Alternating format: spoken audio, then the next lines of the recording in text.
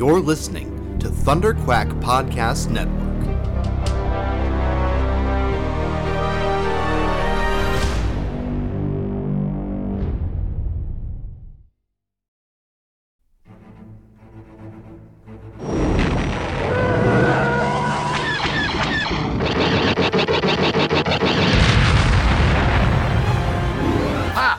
Got him! That should keep the first order off our backs. Nice work, Paul. Tim, are we set to make the jump? Yep, the engines are primed and coordinates for the rendezvous are set. All right, strap in and let's get this intel delivered to the Resistance. Punch it! You're listening to Star Wars, The Saga Continues. Your hosts, Kyle Avery, Tim Gerasi, and Paul Herman, are scouring the HoloNet for news and bringing you all of the latest updates on the future of the Star Wars universe. And the future is bright indeed, so we invite you to join us on this exciting journey as the saga continues. Hey there, Star Wars fans, and welcome back to a brand new episode of Star Wars The Saga Continues, your podcast for all the latest news and rumors on Star Wars Episode 9, The Mandalorian, The Clone Wars, and all the other cool and exciting projects coming up in the Star Wars universe. As always, I'm your host, Kyle, and I'm joined by my co-hosts, Tim and Paul. How's it going, guys? What's up, guys? Exciting times. We're this close to Celebration. It's just right around the corner. Plus, baseball season just began, so that's also fun. Though I am surprised. Unless you're a D-backs fan like me. I was going to say, the biggest surprise is that Paul's team, the Seattle Mariners, has the best record in baseball right now. Oh, what's that? Hold on. I smell something. It smells like victory and gummy bears. Well, actually, it's actually technically Star Mix right now. If you guys follow me on Twitter at Herman22 with 2 N's, aka P-Thug. If you follow me there, you'll see that I always post my podcast, not always, but most of the time I post my podcast snack, which right now has been my Haribo Star Mix, which is an assortment of random gummy products in one, and it's delish. So go get some. And this is free, and this is free publicity too. And I'm not being paid. I wish they could pay me in gummies. I'd be down. But anyway, yes. Yeah, get them to sponsor the show. It's gonna make me hungry for some now. Yeah, right. Hey, well, by the way, Tim, I did leave you a 5-pound bag last time I was at your house. Did you guys ever eat that? Oh yeah, those are gone. Yeah. Because I think you even said to me, like, I don't know if we're gonna eat those. I'm like, you guys will figure something out. Oh yeah. Didn't take too long either. Nice. Sorry. No more gummies. It's a Star Wars podcast. Sorry, back to the Star Wars stuff. Well, anyway, we've got a ton of stuff to talk about on this episode. We've got some leaked images. We've got some rumors. We've got some announcements. Celebration is right around the corner. So real exciting time. So let's just go ahead and dive into it. Before we do, I just want to give a quick shout out and thanks to my dad, Keith, for doing our new intro for us, doing the voice on there. Yes. I know we had that on our last episode, which was our Phantom Menace commentary, and we recorded that way before I got that intro done. So this is our first regular episode that we've had that on there, but I figured, well, first of all, we needed to get Paul's name in the intro. And second of all, priority number one. Yes. Yeah, but I figured, while I was at it, I was like, do I want to just add Paul's name in the regular one? Or, we've been going so long now, maybe it's time to shake things up and try something new. And I had some fun ideas for it. So I hope you guys like it. But that was fun to put together. But let's jump right into the Star Wars news. And we're going to start with some announcements about Star Wars Celebration and the panel schedule. That was released a few days ago on StarWars.com. They've got the full panel breakdown now.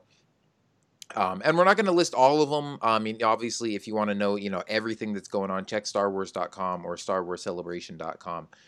But I just wanted to go ahead and run through the big panels that, especially those of us who aren't going to be able to go, the ones that we're definitely going to want to keep an eye on.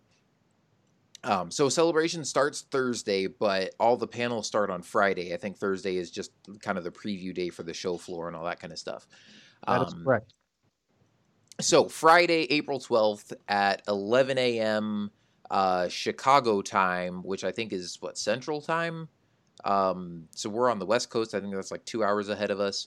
You are correct. Yeah, so, check, make sure you got your time zone right if you want to be tuning into the live stream or whatever for wherever you're at. But 11 a.m. Central Time, is when the Star Wars Episode 9 panel will be. And it says, with the culmination of the Star Wars saga arriving before the end of the year, the Star Wars Episode 9 panel is one you will definitely not want to miss.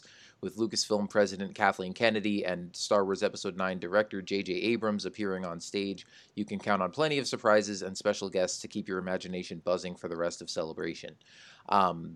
So, yeah, obviously this is the one we're all... this is going to be the big event of the weekend. It's going to be just like the movie panels from the past celebrations where they talk to the cast. They're going to reveal some new details about the movie, probably announce some new characters, with like certain actors that we know are in the movie, but their characters haven't been announced yet. They'll probably show the first images of their characters and talk about who they're playing and stuff like that.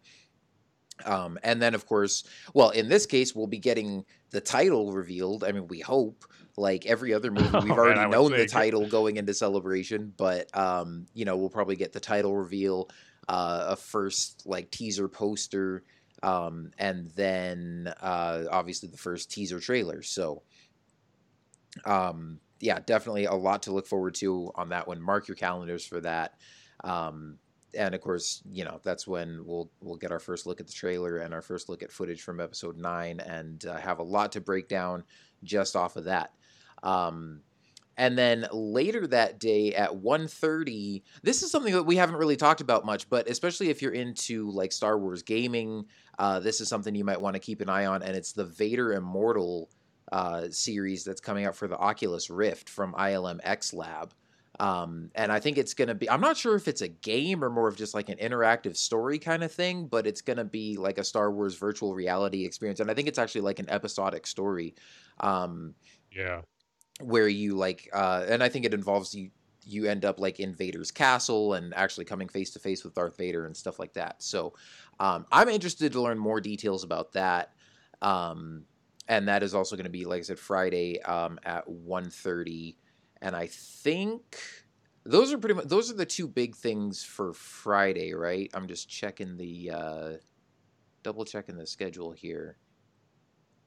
Yeah, especially for the main stage. That's going to have all with the big panels on the celebration stage. Yeah, that's it for Friday. Yeah, well, and they do have some kind of big panels on some of the other, like the digital stage and the Twin Suns stage, the Galaxy stage and the Twin Suns stage are the two other ones. But I think those are probably the two big things. Also, though, if you're a collector, the Star Wars Hasbro panel is 3 to 4 on Friday. And they'll probably announce, some new Black Series figures and stuff like that. So that's something also to keep an eye on. That's one that, like, I don't know if it'll be live streamed or not. If it is, I probably won't tune in for that one. But, just something to maybe keep an eye out for afterwards and see what they announce. But then moving over to Saturday, the two big panels for that day at 11 a.m. to 12 p.m. is the panel about bringing Star Wars Galaxy's Edge to life at Disney parks. So we'll probably get, some more details and some more maybe photos and videos and just behind the scenes kind of looks at Galaxy's Edge and what that's going to be all about. And then 1:30 p.m. to 2:30 p.m. is the premiere of Star Wars Jedi Fallen Order, which is the new like Jedi action game from Respawn, and that's the Star Wars game that we're going to be getting later this holiday season. So I'm really excited for that. We got that announced last year at E3 and really don't know anything about it except that it's like an action game and you play as a Jedi that survived Order 66 and it's set in between episodes 3 and 4, and that's all we know. So I'm excited to get to see a first look at a trailer for that. I don't know if it'll be gameplay footage, probably just like a story, more of a story focused trailer. Hopefully, maybe we'll get one of those really cool, like, cinematic trailers like we got for the Old Republic with that kind of animation. But I'm looking forward to seeing what they've been working on with that and finally getting more of an idea of what that game's going to be all about. So because I'm not the video game junkie as much as you guys are, though you have influenced me to become more of a video game junkie, anyway, I digress. So if you think there's not going to be any gameplay with this one, do you think it's going to be at E3? We'll get the gameplay. And is that in June, I believe? Mm-hmm. Yeah. And the reason I say that is because that's the same thing they did with Battlefront 2. The Battlefront 2 panel that they had at Celebration, I mean, they gave the first details about the game and talked about how they were having multiple eras and showed some images and concept art and all that kind of stuff. But the trailer was all focused on Aiden and Inferno Squad and the single player campaign. And then they had the first gameplay demo at E3. So, I mean, I don't know for sure that that's what they're going to do. I mean, for all we know, they could have like a 20-minute gameplay demo or, whatever. But I think because E3 is coming so soon after Celebration, and they're obviously going to want to show off a lot of stuff there too, I would think that this is going to be, like I said, a first reveal, and we'll get to see kind of a good glimpse of the game, but they're not going to show everything yet. So I would imagine that it'll probably be a story-focused trailer, and then more gameplay-focused stuff they'll show at E3. That's just my guess. I wonder, too, if they might do something what they did for the first Battlefront at Celebration Anaheim, where they had, like, that 10-minute behind-closed-door preview thing that you went to, Kyle, where, like, the line was so super long just to get into that, just to get that little extra preview of what they showed at the panel. Since it's the first new game that we're getting since Battlefront was announced, maybe they'll decide to do the same thing with that, give a little sneak peek of a cinematic trailer, maybe the story at the panel, then have maybe a behind the closed door, like more in-depth preview of actual gameplay. So yeah, we'll see that if they could do be that too. again. Yeah, I don't know. I don't remember with Battlefront if they announced that ahead of time. Yeah, neither do I. Because they haven't announced anything about it for Fallen Order. They've just announced this panel. So but yeah, if you're into Star Wars gaming and you're as intrigued about this as we are, then definitely keep an eye out for that one as well. Again, that's 1:30 to 2:30 on Saturday. And then Sunday we've got Sunday is probably going to be the biggest day. Well, really, because I mean, aside from Episode 9, it's got just two huge panels that we're really excited about. Again, 11 a.m. to 12 p.m. is the panel for The Mandalorian. With Jon Favreau and Dave Filoni, and I assume they're probably, I don't know, maybe going to bring out some of the cast and stuff like that too. I don't know if they'll do it up as big as, like the Episode 9 panel, but in the description here, it just says, learn about the perilous world of The Mandalorian with executive producer and writer Jon Favreau and executive producer and director Dave Filoni. And that's going to be live on the Celebration stage and also simultaneously cast to the Galaxy and Twin Sun stages. So, but yeah, really excited for that one too, and to be able to finally get our first glimpse of what they've been working on with that show. Yeah, I mean, I assume we're going to get the trailer for that. It's going to be awesome, but really, it's going to be great just hearing Dave Filoni or seeing Dave Filoni and Jon Favreau on stage together, both of them talking about Star Wars, knowing how much big fans they are and working together on the Clone Wars previously. So I think it's just going to be fun just hearing them talk about the series. Even if they didn't show anything, which we know they are, it would be worth it just to hear them talk about the show. So that's just gonna be great in itself. Yeah, definitely. Yeah. Also, you know what? Jumping back to Saturday real quick, there's one other thing I forgot to mention, and that is the Star Wars Rebels Remembered panel from 12:45 to 1:45. I just thought of that because we were just talking about Dave Filoni, and I was like, oh yeah, there's probably another panel that he's going to be on too. And this says, Star Wars Rebels may have ended, but the Ghost Crew is far from forgotten. Dave Filoni and special guests take a look back at the show that deepened our knowledge of the Force, broke our hearts, and always gave us hope. And it says at the end here, full disclosure, we are not announcing a new series in this panel. I love how they had to put that in there. Yeah, so... but are they? I know...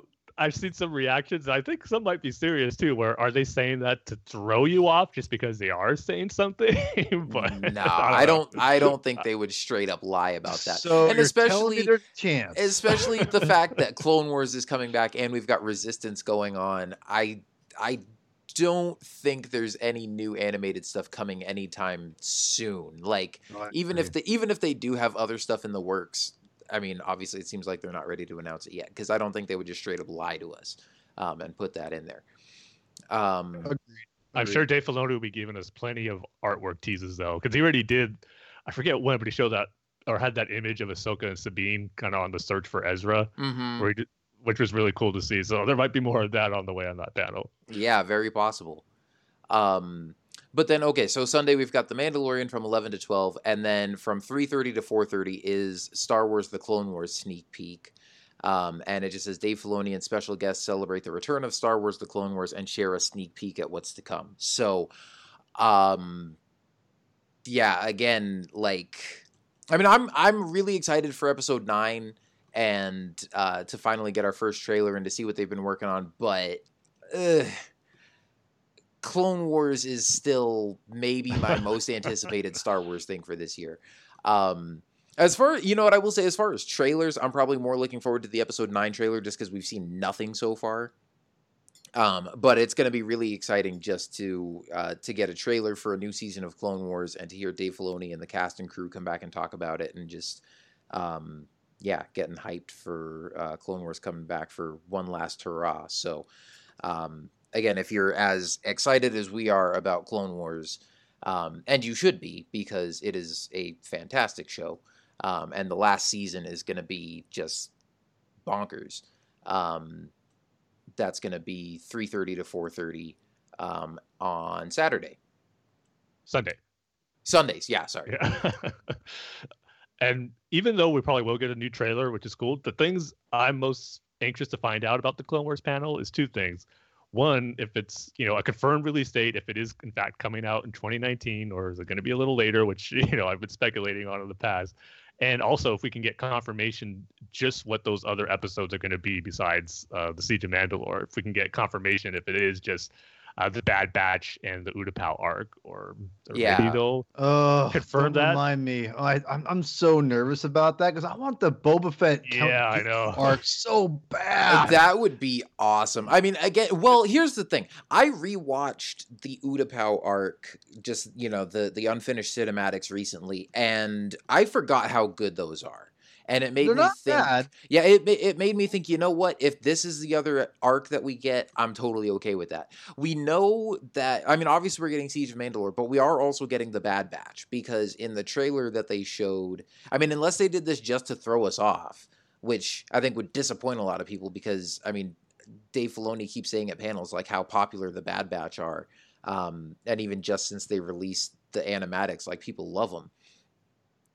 But in the shot from the trailer that they released at Comic-Con last year, there's a shot that's like straight out of the beginning of, I think it's the second episode of the Bad Batch arc. So, and you see Anakin and Rex and Hunter, who's the leader of the Bad Batch, in that shot. So I'm like 99% sure that 4 of those episodes are going to be the Bad Batch arc, and then another 4 obviously is going to be Siege of Mandalore. And so it's just a question of those last 4 episodes. Is it going to be the Utapau arc? Is it going to be, that Boba and Cad Bane? Is it going to be something else? But yeah, you're right. I mean, that's going to be just one of the exciting reveals of this panel. Is, I mean, I'm sure by the end of it, we're going to find that out, whether they directly announce it or whether we find out just by watching, whatever trailer they put out. I think we'll know just exactly what we can expect from those episodes. Yeah, and I have a strong feeling that for those fortunate enough to be in attendance for both the Mandalorian and the Clone Wars panel, you're probably going to see some episodes. I would be surprised if Dave Filoni doesn't do that. I mean, he always delivers the good when it comes to those surprises on episodes that are finished and ready to go, that he'll share them. The Mandalorian maybe is in question. I would think maybe the first episode's finished and ready to go, but that might not be the case. But I'm sure for Clone Wars, they got at least 1 or 2 episodes from an arc ready to go, and I'm sure he'll show off. So that's got to be awesome for anyone who's able to get in attendance for those panels. Mm-hmm. Yeah, I don't know, because I'm thinking normally they announce that though, right? No, not for. I think it was Rebels season 3 where when they announced Thrawn was going to be in it. Oh, that's like a surprise thing at the end. Okay, yeah, you're right. Season 4 might have been that way too for that premiere. Because I know obviously with the season 2 premiere, they did it up with the whole red carpet thing and everything. Yeah. And same with Celebration 6 in Orlando when we saw the Clone Wars season 5 premiere.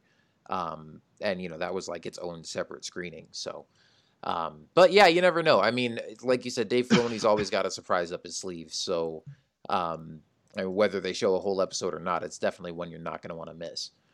And talk about a great Sunday for TV. We're getting probably our first trailer for Mandalore, or the Mandalorian, the Clone Wars trailer, just more information. And then to cap it all off, Game of Thrones season 8 premiere starts that night. It's gonna be the best Sunday ever. Yeah, that is gonna be incredible.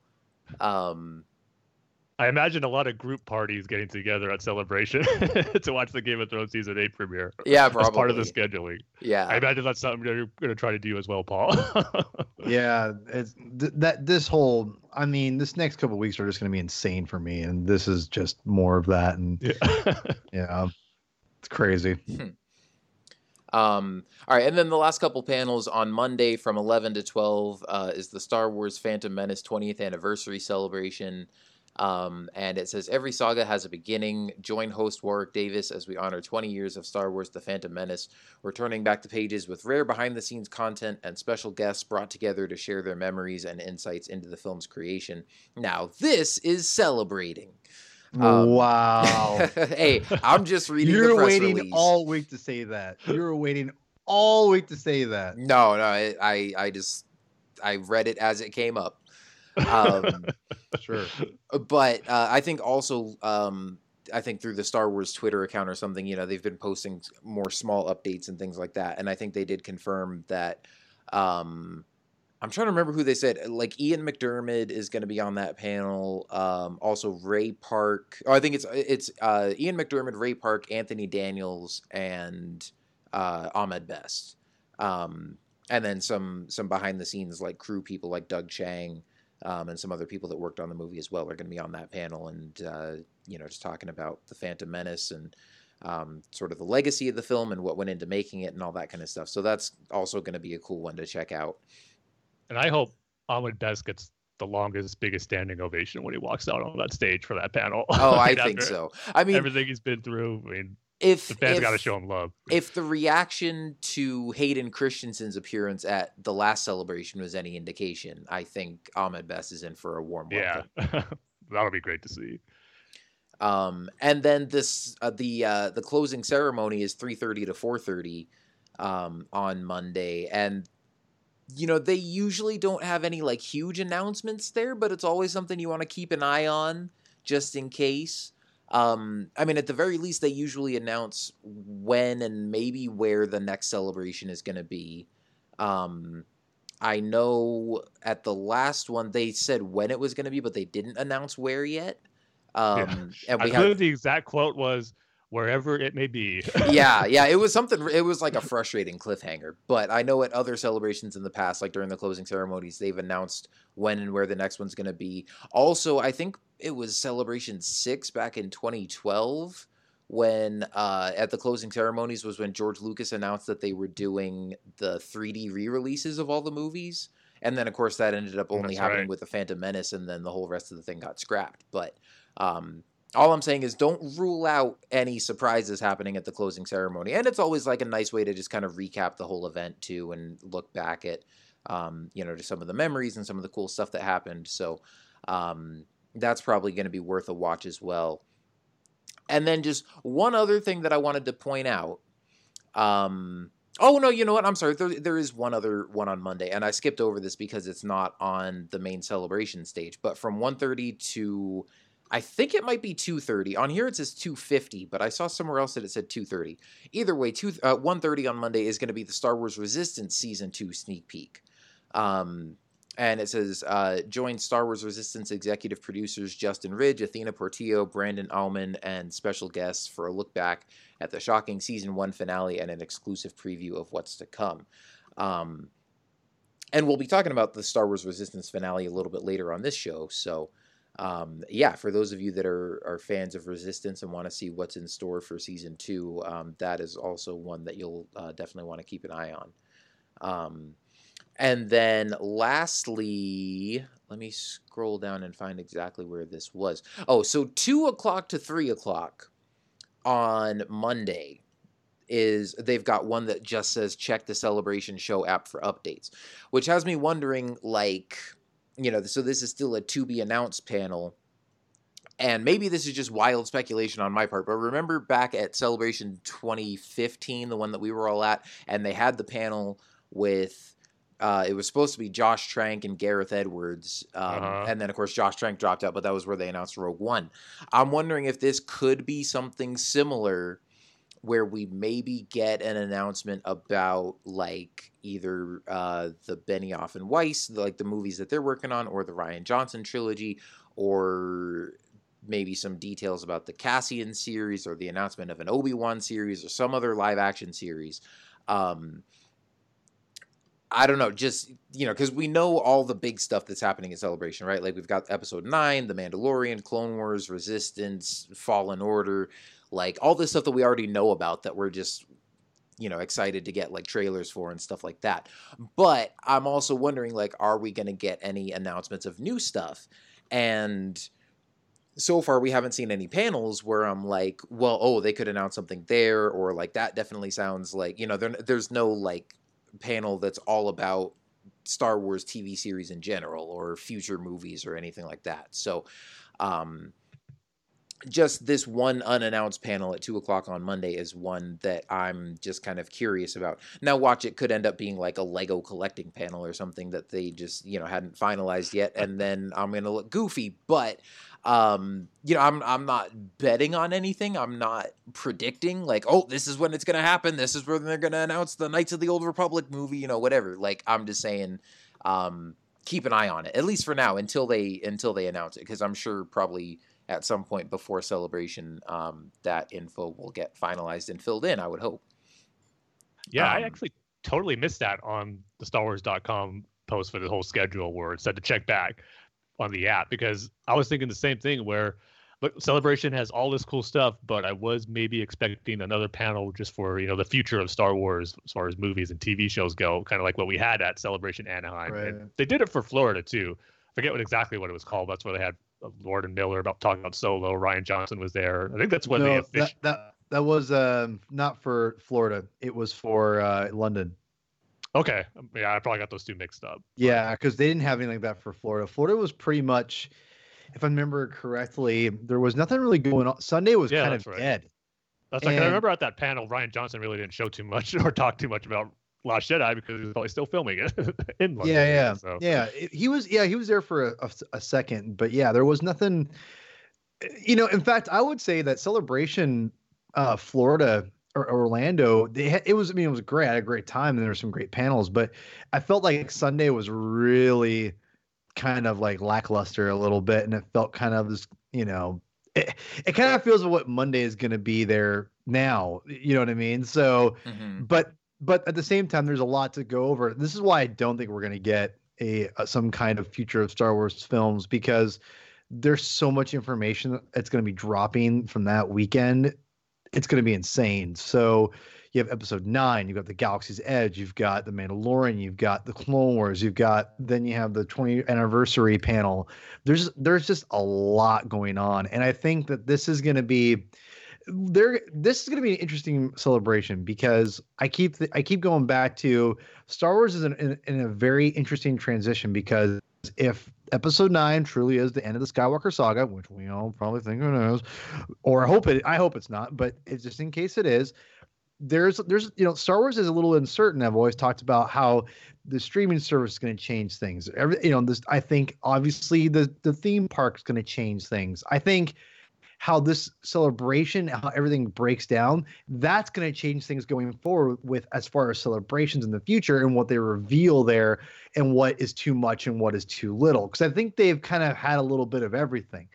They've done, you know, the first celebration that I went to back in 2015, I thought was perfect, but it was also the kind of first of the era as far as we can actually start announcing things. We can start announcing films. We can start now showing the trailers for the new films.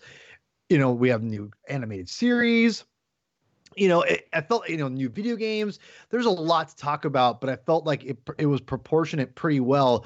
And compared to other celebrations, which again, I wasn't following them as much before the Germany one. I would follow a little bit, but there wasn't as much news and information dropping as they do now, because as we all know, Star Wars is really expanding, you know, now that George sold it to Disney. So now, and then you have the London celebration where there was like almost not enough information that came out, whereas the biggest thing that was released was essentially the sizzle reel for Rogue One and Thrawn's announcement on Rebels. That was pretty much it. And then you fast forward to Florida, the biggest thing was obviously the episode 9 panel, but you had the 40th anniversary. I guess what I'm trying to say is they're trying to figure out, I think, what's the best way to utilize Celebration.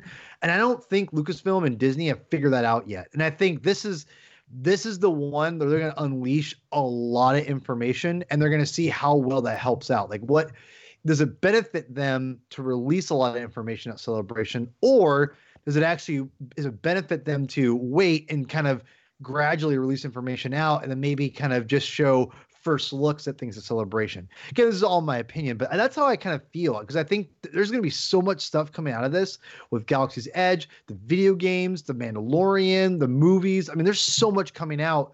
They've got to figure out a way to, like, how to really maximize everything. And I think they have no choice with the Mandalorian. They got to start promoting that right now, because this is the infancy of the streaming service, so that they cannot hold back. And I think it makes sense that the episode 9 panel is a Friday and Mandalorian's on a Sunday. It's a full day between everything, so they can really, like, get it out there and have it stand on its own.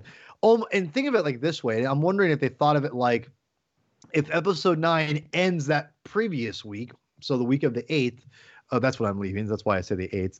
So next Monday, so that week that we're going to have, it ends that weekend cycle, right? And everyone's going to be buzzing about it on Friday, on Saturday, blah, blah, blah. And then you have the Mandalorian on Sunday. That's going to be the rest of the talk of the week of, oh, the Mandalorian, that kind of thing, and Disney streaming service, blah, blah, blah. So you kind of have your cake and eat it too, as I feel they're going to try to do, and throw everything at once. So, we have, because I do think we're going to get announcements, and I'm not sure if we talked about this or not, Tim. And maybe we did. I don't remember. We talked the other day on Battlefront. So I apologies if I'm getting you mixed up with Sean, but I think we might have talked about the Benioff and Weiss thing. And then, yeah, we did. Okay, and we talked, and you think you mentioned Disney D23, correct? Yeah. Mm-hmm. Yeah, I kind of think, I don't want, and I let you kind of retaliate here because I'm stealing your thunder a little bit, but really quick to wrap up. I think you're onto something. I think that you're right. I think that they're not going to show that. They're going to use D23 as potentially a way to announce things. So by that point, Game of Thrones will be done. So I don't know if you have anything to follow up with that. I don't mean to steal your thunder. No, just that when you think about it, and correct me if I'm wrong for getting anything, but new announcements for, like, new upcoming projects never really get announced at Celebration. Like, none's coming to mind. It's all just showing us for the first time what we already knew was coming. Mm-hmm. So, well, again, the one thing that was announced was Rogue One, but we knew the title of it already, because I remember Bob Iger said that in one of those investor calls. Yeah, we just didn't know what it was about yet. Oh, okay. What? Wait, no, we didn't know. Didn't we get out to get the announcement until No, I'm sorry. You're right. Because we got the title, we got the official quote unquote title of a Star Wars story and the group picture at D23 that following. Yeah. Okay. You're right. Yeah. My bad. You're right. Yeah. So, like, D23, as you were mentioning, is more the place where Disney makes announcements of upcoming stuff, because it was there that they sent the Rogue One photo, like you said, but even not just involving Star Wars, I think other announcements are made there. And in regards to Star Wars, that's where they announced Galaxy's Edge, I believe, at D23 a couple of years ago. So you're right. Yeah. Mm-hmm. If I were to guess, I would think that might be the case for this year, just to have some more new, exciting Star Wars content to have at D23, even though, episode 9 will probably get another new behind the scenes sizzle reel there, which, we'll all eat up once that comes out. But to have something new that really gets people talking might be where they announce just what exactly Benioff and Weiss are working on. So, yeah, it would be cool if it happened at Celebration, and if that little space there for that opening panel, or that opening they have for a panel there, was that. But I'm starting to think now that that's probably not going to be the case. But even though, it might be a little disappointing if we were expecting that to be part of the big Celebration fun, but there's just still so much stuff that we have enough to hold us over and to geek out about and to devour once it all comes. So it won't be the worst thing in the world if we have to wait a little bit more for what's coming next as far as the movie realm goes for Star Wars after episode 9. Yeah, definitely. Like, if they don't announce anything new at Celebration, I'm totally okay with that, because, I mean, again, we've already got at least 5 big Star Wars projects that we're getting new trailers for, new details and all that. I mean, we're assuming trailers, but, lots of stuff that's already been announced that we're going to get sneak peeks at and get a lot of new information on. And that by itself is just going to be really exciting. And we're going to have plenty to dissect and chew on and talk about without having any new stuff announced yet. And then just real quick, wanted to mention one other cool thing about Celebration. There's going to be like a massive mural of like depicting characters and scenes from all the Star Wars movies that I guess they're working on. That's going to be unveiled at Celebration, and it's Doug Chiang from Lucasfilm is working together with artist Jason Palmer on this, what they're calling an ultimate tribute to a galaxy far, far away. And they show a little snippet of it here on StarWars.com, and it's just the original trilogy section. And then obviously it's going to include the prequels and the sequels as well. But it looks really good just from what they're showing. And I've seen a lot of Jason Palmer's artwork before. I mean, I think he has like an exclusive print for Celebration every year. And he's, you know, I'm sure the folks at Lucasfilm know him pretty well. But yeah, I mean, just looking at this the mural that they have on here right now and thinking just how good that looks. And I can't imagine how amazing it's going to look with all the characters from across the entire saga and then blown up to, you know, whatever huge size they're going to have it, you know, on a giant wall or something. That's going to be really cool.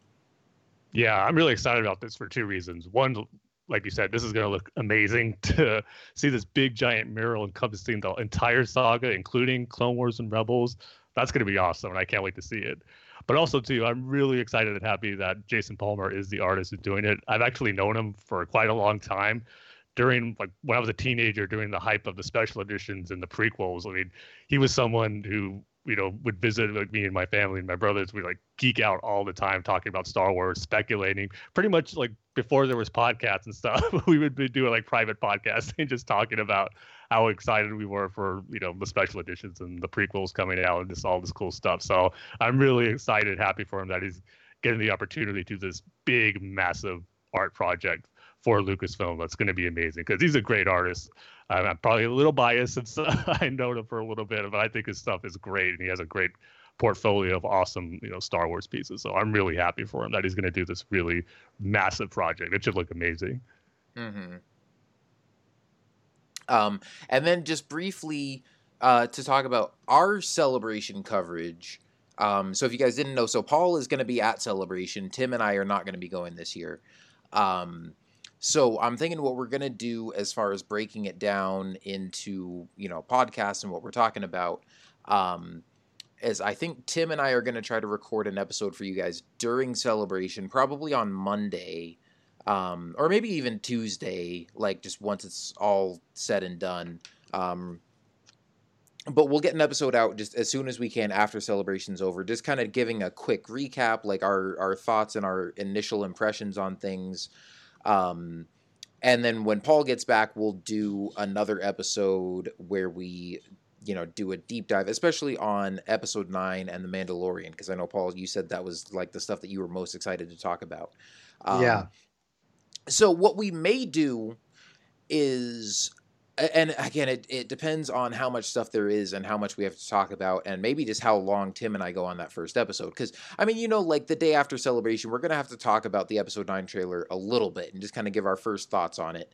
But then we'll wait till Paul gets back to, you know, do the full, like, scene-by-scene breakdown, and, you know, that'll probably be like a 4-hour episode or something. You guys know how we go. So we'll definitely have one episode that's probably just like episode 9 and The Mandalorian deep dive. Then we might have one episode that's just brief Celebration overview and recap of everything. And, you know, depending on how much stuff we get, that could still be like 2 or 3 hours.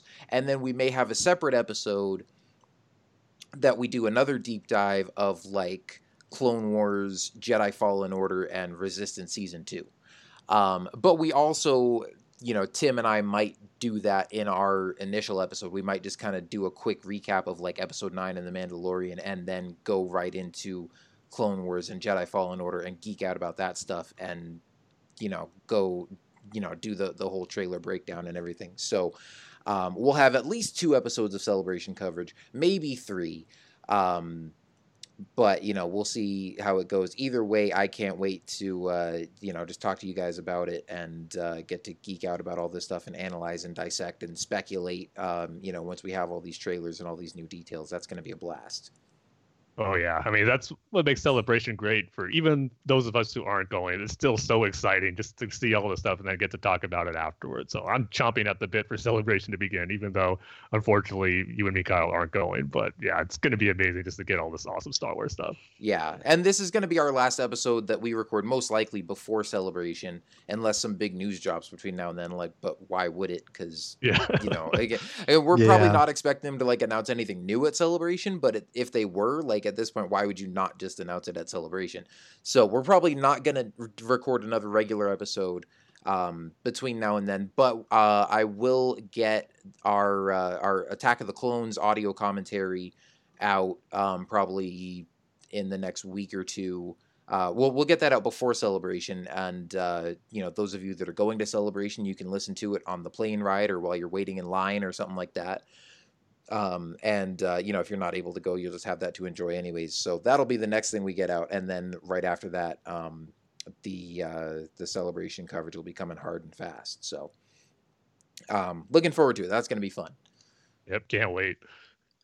All right, it's going to be insane. That's all I got to say for me. Yeah, for sure. Is it like a mixture of full-blown excitement, Paul, and a little bit of stress right now at this point? I would say, yeah. I mean, here's the thing. I'm really excited because to see people and to experience Star Wars, and I'm also visiting people before we go down to Celebration. But at the same time, it's going to be, I'm gone for a week and a half. So I'm going to come back really, really tired. So I'm not looking forward to that. That's going to be brutal. But I know going there is just going to get me really pumped up for Star Wars. So, and that's what I'm excited for. So, yeah, it is a little stressful because going back will be brutal. But yeah, we'll see. Yeah, well, hopefully you're not too wiped out by the end of it that you can't come back on and enjoy all this cool stuff that we're going to get. But I'm sure regardless, being there is going to be an awesome time. Mm-hmm. All right, well, that's all the Celebration stuff. Now let's get back into some speculation, some leaked images, all that fun stuff regarding Episode 9. So in case you missed it, there was a big image leak that just came out a few days ago. We got some character images as well as what looks like a promotional poster for the movie. Probably not like the final theatrical poster or whatever you want to call it, but one that's probably going to be, used with a lot of like promo art and stuff like that. I remember there was a bunch of these kind of posters that leaked for The Force Awakens right before Celebration Anaheim too. Yeah, it was like the morning of, or like the way early morning. Yeah.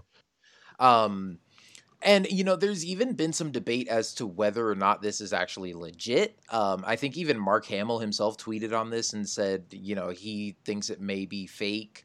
And there's one thing on here that I am hugely skeptical about, and we'll get to that. But everything else looks legit. So I think, at the very least, there's like a lot of this stuff is going to be probably as we see it in the movie. So spoiler warning, if you don't want to know anything about the movie, or if you haven't seen this yet and don't want to know what's on it, but it doesn't give away any like spoilers for the movie. Like nobody's dead. There's no plot twist that they're going to give away on the poster. So the marketing poster is like a dead body of Kylo Ren on there. Yeah, or it's Kylo like in Jedi robes, looking all peaceful, like he's redeemed. Yeah. But just to kind of give a brief overview of this real quick. So front and center, we've got Rey up top and Kylo down on the bottom. Kylo is wearing his helmet again. We talked about that with the last batch of leaked images, but the helmet is cracked and fractured, but back together, and he's wearing that again. Rey is wearing an outfit that still kind of looks like her scavenger outfit from Jakku, but like cleaned up a little bit more. Like it's white, it's got a collar on it. Her armbands don't go like all the way up her arm anymore. It's like just her forearms. So it's kind of like, I don't know. It looks like a cross between like a Jedi outfit and like the same outfit she wore in The Force Awakens. And she's got a lightsaber. It's kind of hard to tell from like her hands are covering it. So it's hard. I don't know. It's hard to tell if it's just Anakin's lightsaber and she fixed it, or if she like kind of built herself a new one out of those same parts.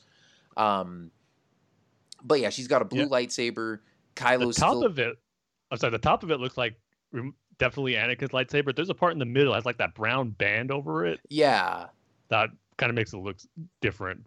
So And we had to expect to be some modifications to it also. But. Yeah. And again, is it a new design, or is it, is that a piece that she put on there just to kind of seal the two halves together? Mm-hmm.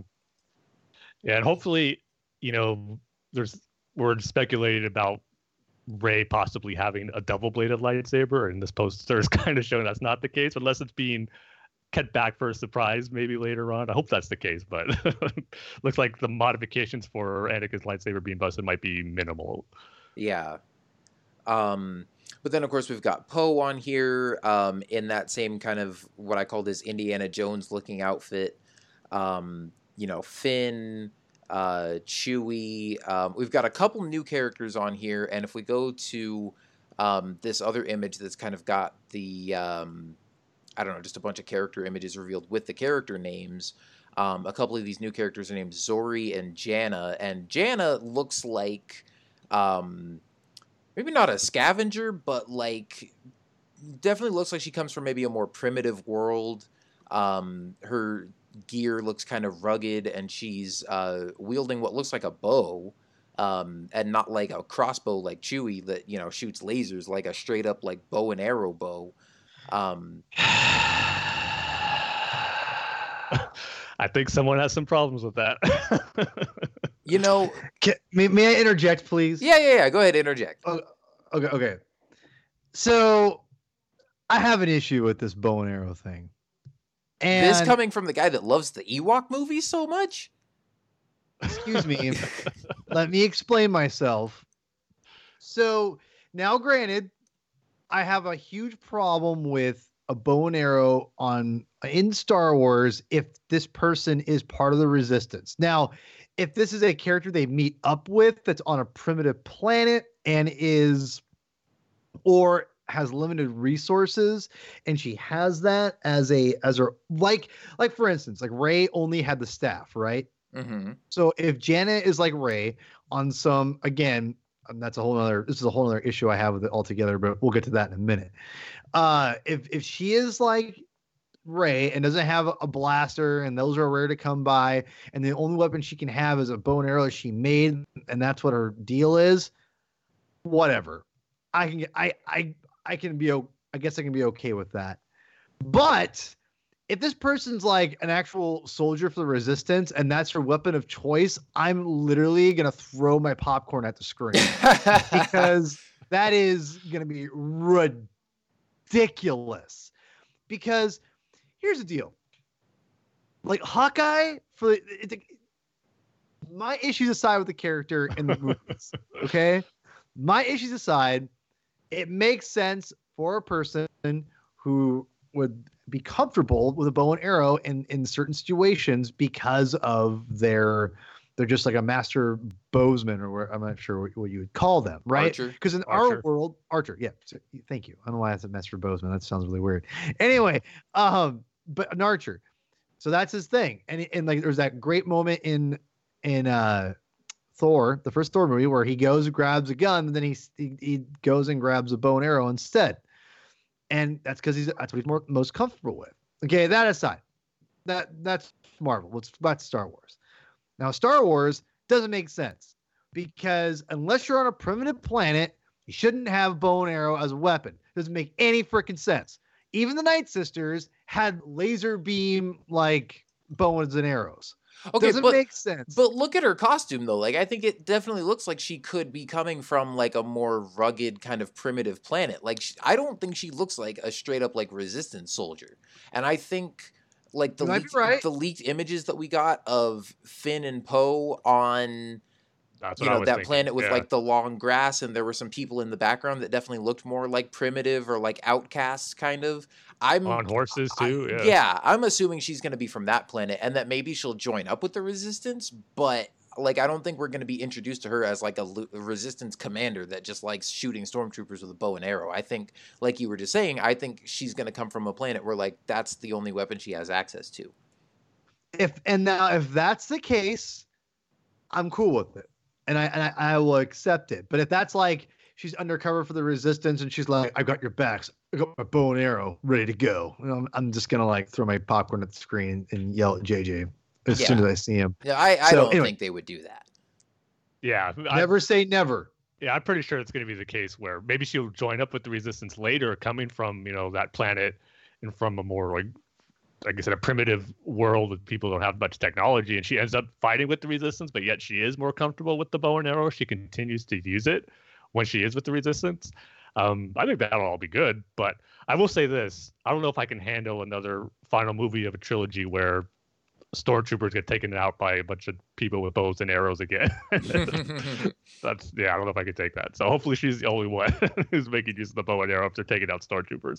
And who knows, the bow and arrow does look, not as, cheaply made as the Ewoks one, or maybe there is some more technology to it where the arrow, it does have a laser beam feature to it or whatnot to take out the armor maybe it shoots troopers. Missiles. Oh wow. God, kill me. Like Hawkeye with the Seriously. exploding arrows and stuff. All right. I can I just also get in that I really like Poe Dameron's outfit 1,000 times more than the X-Men Resistance jacket that he wore in the last one. I don't think I've heard that comparison before, the X-Men jacket, but it's pretty accurate. I mean, I like the Resistance officer uniforms, and I thought his outfit in the last movie was fine, but I do like this one too. I think it's going to be a neat change of pace. It reminds me of like Nathan Drake from Uncharted, or like I said, kind of has like an Indiana Jones vibe. So I think that'll be cool. Yeah, totally.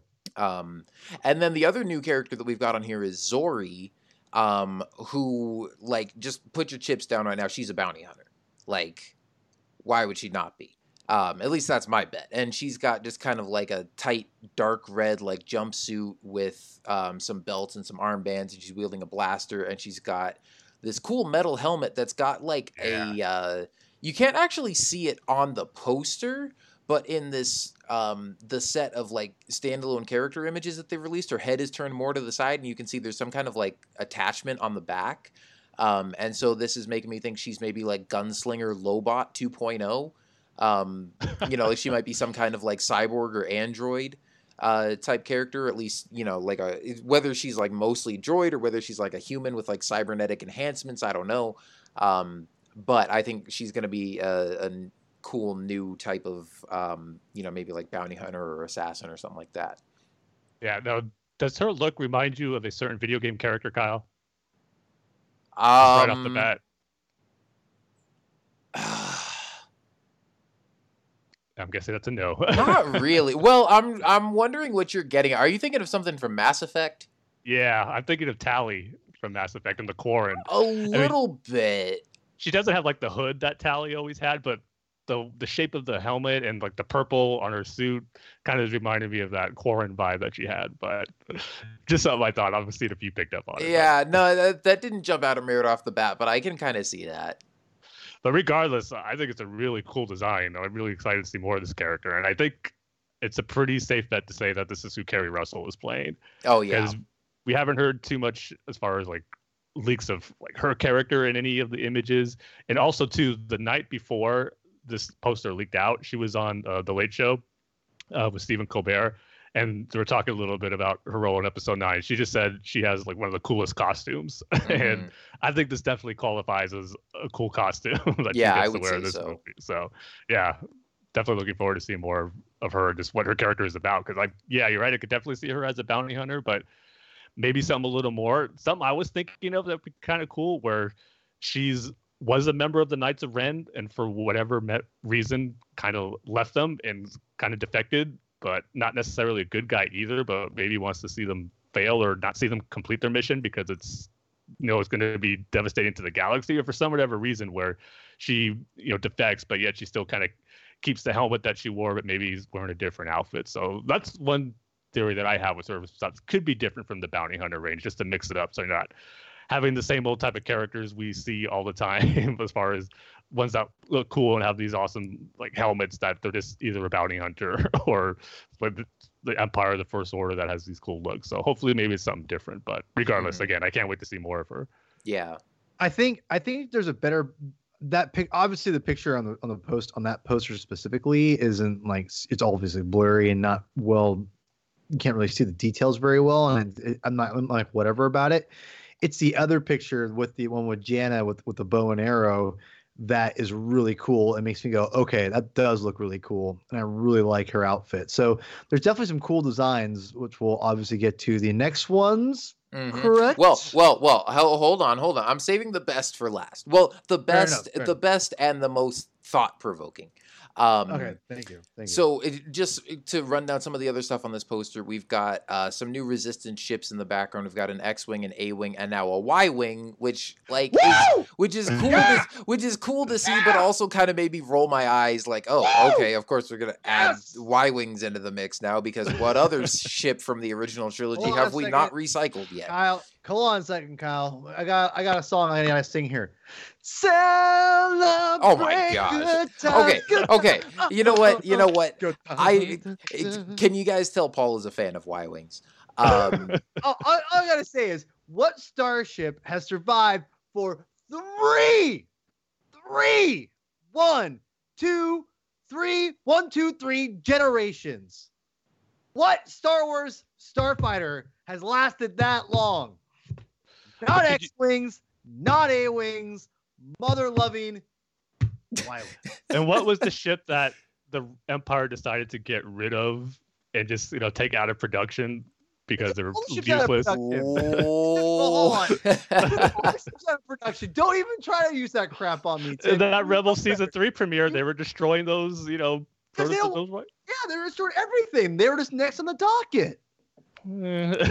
But they kept the other designs, like the Jedi Starfighter. They integrated into the TIE fighters. So there's some designs from the Old Republic that they decided to use, but the Y-wings trash. No, Y-wings are trash, and Y-wings have survived. They're the working man's ship. Dang it! I mean, look, Y-wings are cool. I was just hoping we'd get to see a new Resistance ship in this movie. Hey. Argument here. I'm with you 100%. Like, I would have loved to see that in episode 7. Yeah. But we got some cool ships in episode 8, but they didn't really serve a purpose and got blown up like within like 2 seconds. So I mean, whatever. Sorry, I was kind of a cheap shot. I do like the Resistance bombers, by the way. I really do. But the thing is, I will say that if they're not going to be original, or if I should say, if they're just going to steal from the original trilogy and use these Y-wings and A-wings and X-wings and not really come up with their own ships whatsoever, then at least give me Y-wings. If they were going to leave out the Y-wings and only do X-wings and A-wings, I would have been like kind of irritable about that. But now that shows me we got Y-wings, I lost it. I'm so excited to see Y-wings again. I don't even care if I don't even care at this point because I like I said, I was bummed out that we got only X-wings in episode 7, and they felt JJ and crew felt like, we can't do more than that. Anyway, that's a whole nother podcast. So anyway, but yeah, I'm ecstatic about Y-wings, obviously. Yeah.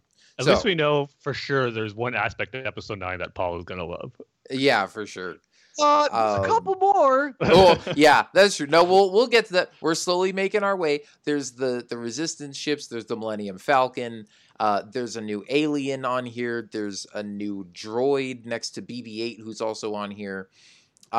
We've got a new TIE fighter design. So we got some, there's like a First Order Star Destroyer and a couple regular First Order TIE fighters, and then a new looking TIE fighter design with just straight up like triangular wings. It looks kind of cool. I mean, it looks like it's nothing like radically new, but I mean, that's kind of how the TIE fighters have always been, right? Like TIE interceptors and TIE bombers, like they all look like they fit within that same production line. So I'm glad that we're getting a new TIE fighter variant. And I hope that we get to see these things in action and they kind of get some cool moments.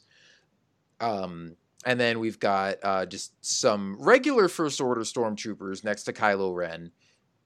But now we'll get into the top 3 here. Number 3 being the red stormtroopers down at the bottom.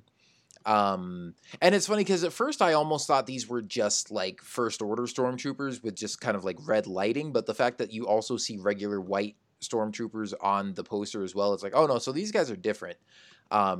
They've got red armor, and the guys in the background, like it kind of looks like just regular First Order Stormtrooper armor, but you can tell from the guy in the front, like the armor is a lot. At least the I think on both the helmet and the faceplate, it's got some more angular lines on it, and so it looks a lot more. I don't know, I guess edgy for lack of a better word, like literally, like it's got edges and angles on the armor, and it looks kind of cool. It also has the T-visor shape for the lenses, which looks really cool. Oh, more you're like the right. Mandalorian. Yeah. For some reason, I didn't even really like. I noticed that, but it didn't stick out as like, oh, it didn't have that before. But you know what? I think it's hard to tell because the image is kind of blurry. It's hard to tell if they all have it or if it's just this guy in the front. Hard. Yeah, it might just be the guy in the front, and those are his troopers, all the ones in red. But they're definitely getting a new special type of stormtroopers for this movie, which I can't wait to see. And I remember there was a report about what the role is going to be. I can't remember what it was, which maybe is a good thing since I'll go into the aspect of it fresh, not knowing about it. But I remember there was reports about this new type of troopers being involved in the movie and how they were going to be red. So yeah, just again, more cool looking trooper armor. I mean, we got a little bit of seeing what even was I'm forgetting his name now, but the pilot in Resistance, who wasn't in as many episodes as we thought, but yeah, Major Von Reg.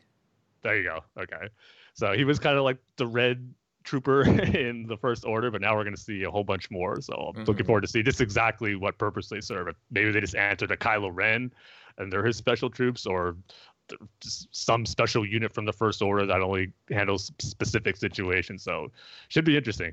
Yeah, definitely.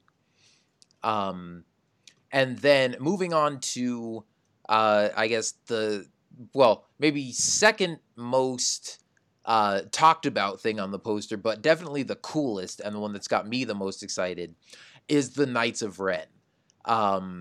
We've got these, they're standing right over Kylo's shoulder. There's 6 of them grouped together, all with different masks and hoods and helmets and stuff, just looking like a cross between Sith Lords and Samurai and freaking like Nazgul from Lord of the Rings. Like these guys just look scary and intimidating and awesome, and I really hope that they get like their moment to shine in the movie. Like, please don't Captain Phasma these guys.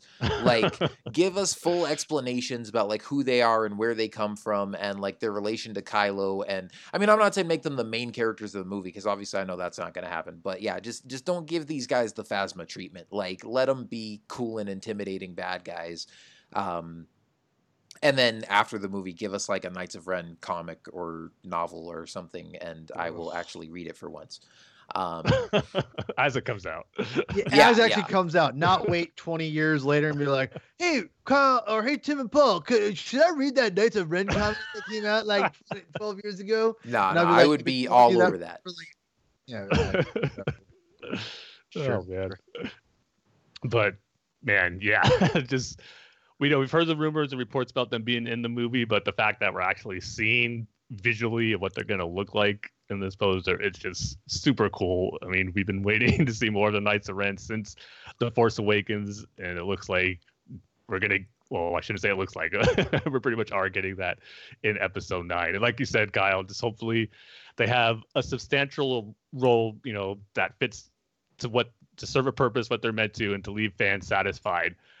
To see what the Knights of Ren are all about. Hopefully, they'll have a sequence like the Praetorian Guards did in The Last Jedi that showed off their cool abilities and their cool armor, and maybe even expand on that more, because I think the Knights of Ren should be on another level more than the Praetorian Guards, just because there's this mystery surrounding them and almost like this lore, since they were just name dropped once in The Force Awakens, and everyone's wondering, what are they about? What's their role? And we've seen them in that Force vision Rey has. So it's kind of something where, even though we haven't heard much of them, there's already a lot of hype going into it just because of speculation of what possibly they could be. So you're right. Hopefully JJ delivers on their potential that they can have for at least a cool action sequence. And this goes into my theory about maybe Zori being a Knights of Ren defective, so to speak, where Kylo Ren or the Knights of Ren don't have to provide too much exposition or history about them, but she could, maybe talking to Rey or the Resistance, explaining exactly who these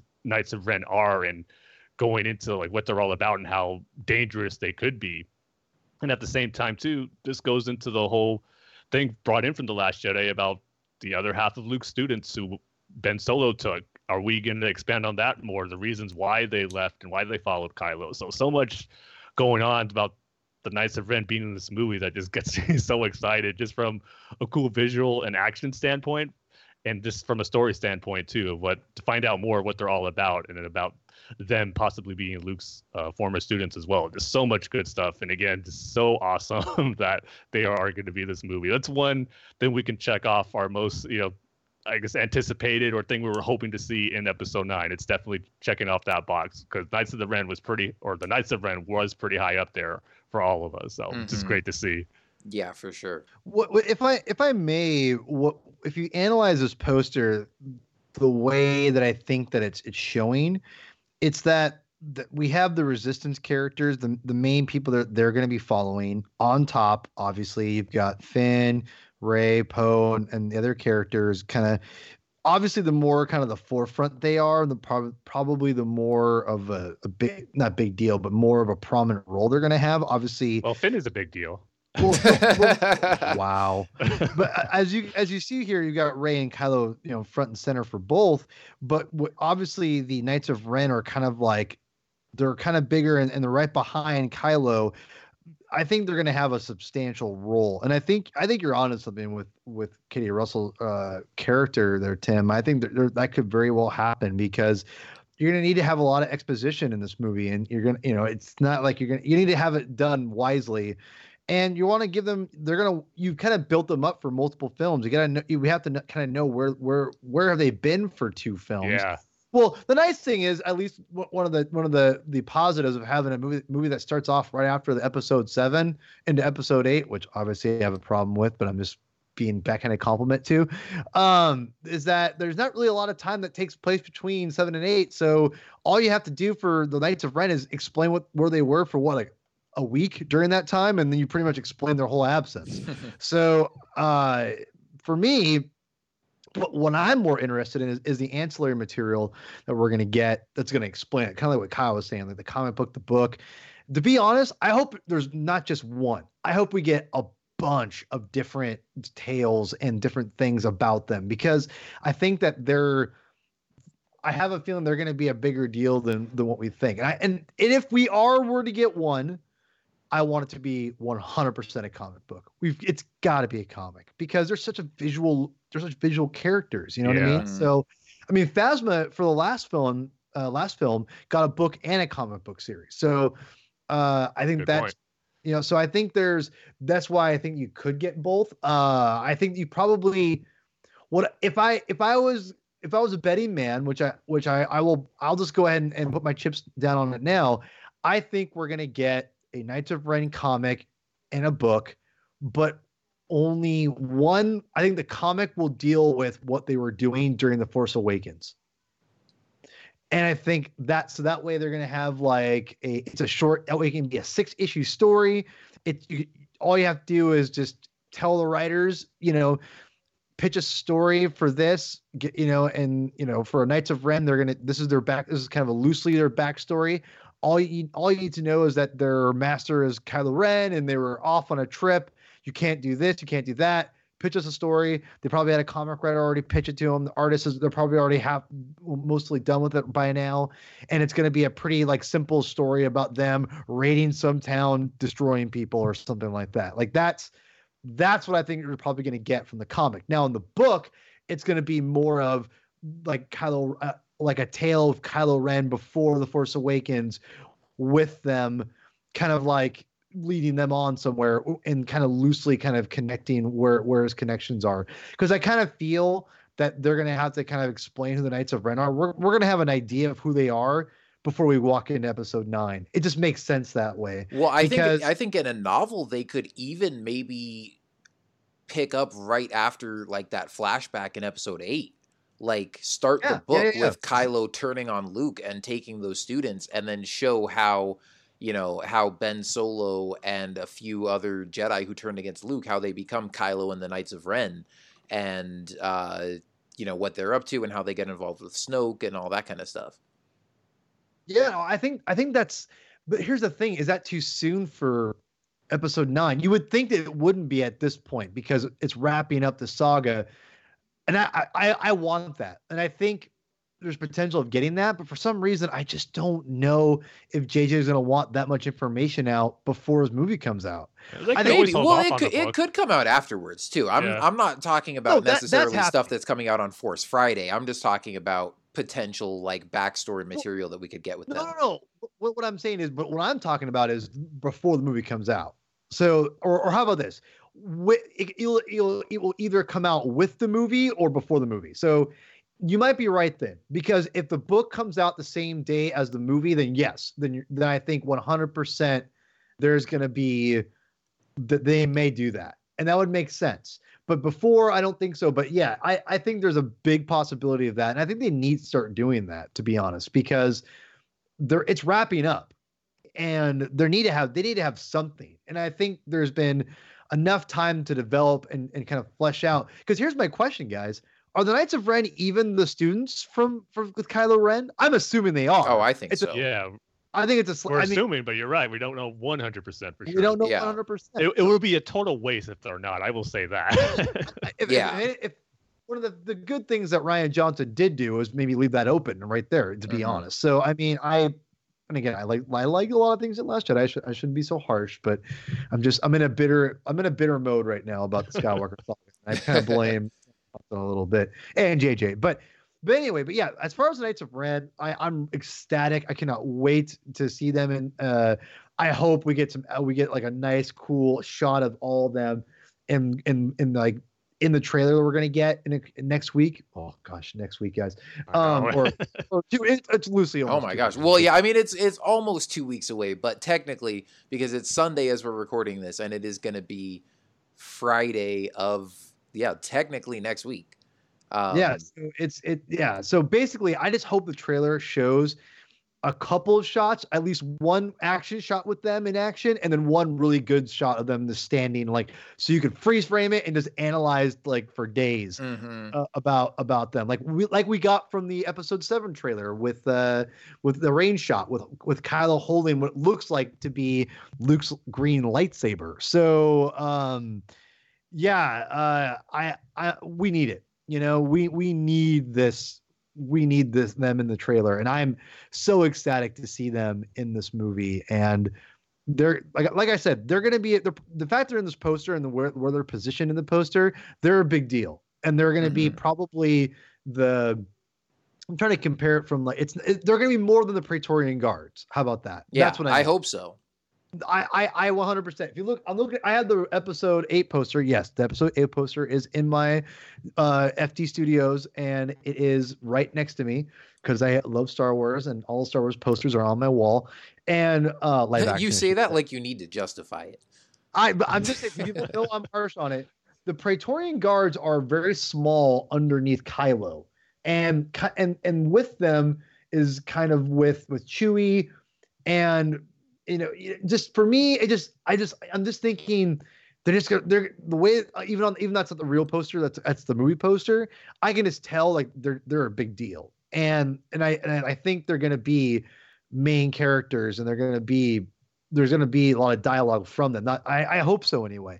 I'm assuming so. So yeah, I really hope so. I'm trying not to get my hopes up too much because again, like I really just don't want them to get the Phasma treatment. So I don't want to go into it like really hyped up about them and then be let down.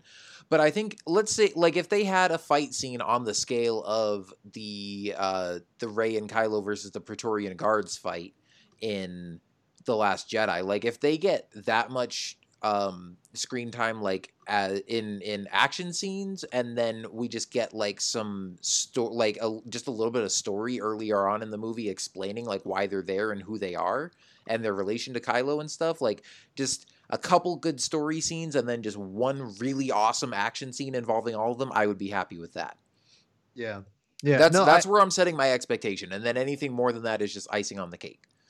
Yeah. But just don't Phasma them out the trash compactor. Yeah, I think they've learned their lesson a little bit with that. So yeah. And then last but not least, man, I know Paul's chomping at the bit to talk about this, and I'm just like, what the heck is going on here? We've got C-3PO holding Chewie's bowcaster. and wearing his bandolier. Now, this is the thing that makes me question the legitimacy of this, because this to me just doesn't make sense. First of all, it seems ridiculous and doesn't seem like the kind of thing they would put in the movie, especially if you go back to like some interviews that Anthony Daniels has done about the prequels. He hated doing that droid factory sequence in Attack of the Clones, and he kept telling George Lucas that it was like ridiculous and that all these 3PO flying around on the platforms and stuff. He's like, this isn't like what 3PO does, and like you're making him like move in certain ways that 3PO isn't supposed to be able to move, and all that. So I'm like, I don't think that Chewie is going to turn action hero in this movie, and he's not going to like be picking up the bowcaster and be blasting stormtroopers. Maybe there's like one comedic moment where he has it, but if that's the case, why would they ruin that in the poster? Like I would think that they would want to save that as a surprise. It just like, the fact that would even be in the movie seems ridiculous to me. And then it's like, well, if it is in the movie, the fact that they would put it on the poster and let you know ahead of time that it's going to happen in the movie seems ridiculous, unless Chewie is going to have it for like the whole movie. And that just seems absurd. Plus, if you look at Chewie on the poster, he still has his bandolier and his bowcaster. So this to me, I'm like, did somebody at Lucasfilm put out like an altered version of this where like they photoshopped that bowcaster in, and then they just wanted to see if somebody leaked this, and now they're like, oh, we know who leaked the poster because I only sent the version with 3PO with the bowcaster to Dave over in VFX, like it's his fault. Just I don't know. I'm like, are they messing with this, or is this like, again, maybe it was supposed to be a surprise and it was like a leaked one that somebody photoshopped into this poster, or I don't know. It just seems weird to me. Like but everything else on the poster looks legit. So I'm not saying it's all fake just because Chewie's got or because 3PO's got a bowcaster, but it just, I don't know. It's weird to me. But what do you guys think? Tim, go ahead, man. Okay. Yeah. Well, first of all, I didn't even notice it right away. I was too busy geeking out about the Knights of Ren, the new characters on there, the Red Stormtroopers. And I said, okay, C-3PO is there. Cool. But that was it. And then you said like a zoom in image text of it, kind of like, oh, what the heck? Like, what's going on here? So, yeah, I mean, it definitely took me by surprise, but I don't know. I'm expecting it to be in there somehow, some way. Maybe it's not in the way we're expecting, where C-3PO is going to have this big comedic action sequence again, a la Attack of the Clones, but maybe something where Chewie, and because if you look at it too, it looks like he has Rey's staff on his shoulder too. It does. It looks like Rey's staff. Yeah, so maybe it's something where they have to go. Oh yeah, I didn't notice that. They have to go in a place where there's no weapons allowed, going real bare bones, and 3PO's the only one there who could take care of their weapons. For like he's holding on to them for a good portion of a sequence or an act of the movie or whatnot. He's just holding on to all their gear, and at some points they need to get their weapons back. And when all hope seems lost, 3PO comes in with Chewie's bowcaster, Rey's staff, his bandolier, and there's some comedic jokes going on, and then Chewie and Rey get it back before C-3PO actually uses it, or maybe he fires off a shot on accident and hits a trooper or whatnot. But I'm expecting some type of comedic moment with it, but at the end of the day, it's not going to be so over the top like Attack of the Clones was. So yeah, it's definitely surprising, but I just can't wait to see what exactly we're going to see C-3PO with all this stuff with. So I'm definitely intrigued, but I'm definitely expecting to see C-3PO with all that stuff on there. Even though as crazy as it sounds, I have a hard time believing that just one aspect of this poster is, a fake job. Where they just, I mean, maybe you're right, Kyle. They did want to try to find out who would leak it, but I don't know. It just seems just a little too much to do that. It just seems crazy enough to where it's true type of thing, where it's going to be accurate. It's something totally unexpected. So we'll see. But yeah, it's definitely caught me by surprise. So I have a lot to say about this. And because for people who may not know, 3PO is one of my favorite characters growing up in Star Wars. I love the droids. C-3PO and R2-D2, but for some reason, I loved C-3PO growing up. I just loved him.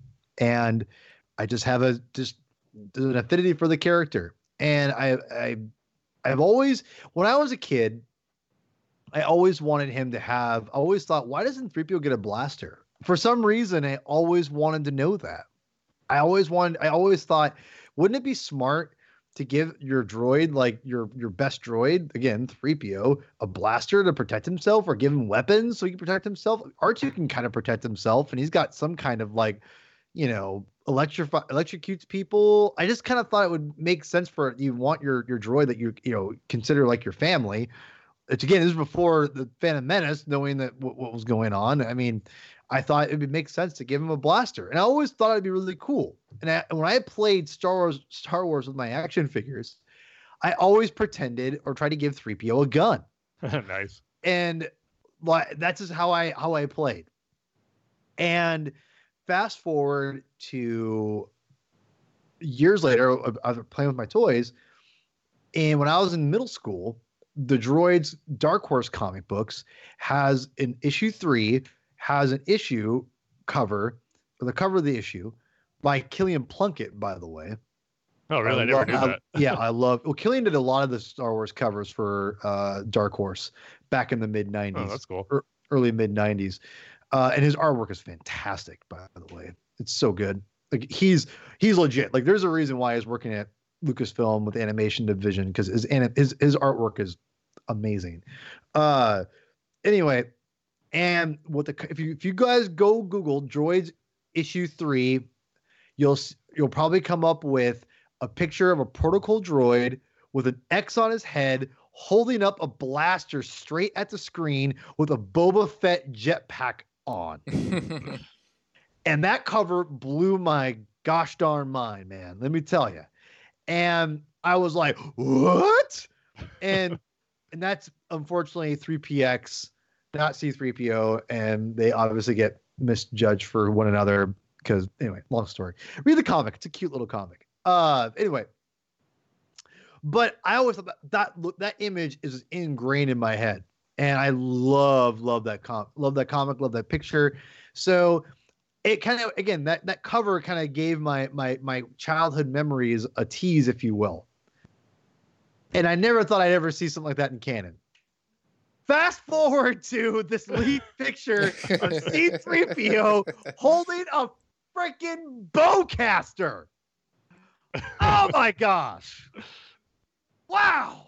I'm not gonna lie. I was a little taken aback by it, and I was blown away and very excited. But I got a couple of issues with it. Not even issues, but just kind of questions. And what I've understood, what I've learned a little bit more, which may be kind of spoilery. So for some people who are sensitive to spoilers, like may want to skip a little ahead, because I heard something the other day that maybe explains a little bit, kind of what in line with what you said already, Tim. But anyway, just fast forward a couple of minutes. But excuse me. Basically, 3PO is holding. I didn't realize this. Holding Rey's staff, holding the bowcaster. I don't think Chewie's dead. I don't think anything like that. I think it's like he's a character you kill off. Yeah. If he wasn't holding Rey's staff, I would be a little worried about that. Oh, that never even crossed my mind, especially when Chewie's also on the poster. No, I agree. So I never thought that, but I always wondered what exactly is going on, because it's not like, obviously he's going to probably use it in some form, because he's actually holding it. Like he's holding it like he's about to, like he's about to use it. So because if they just were going to leave their weapons around, they wouldn't just give it to 3PO and go, here you go. Like there's obviously something going on that he's like preparing for. So I think there's something like that going on. So I think he does eventually use it.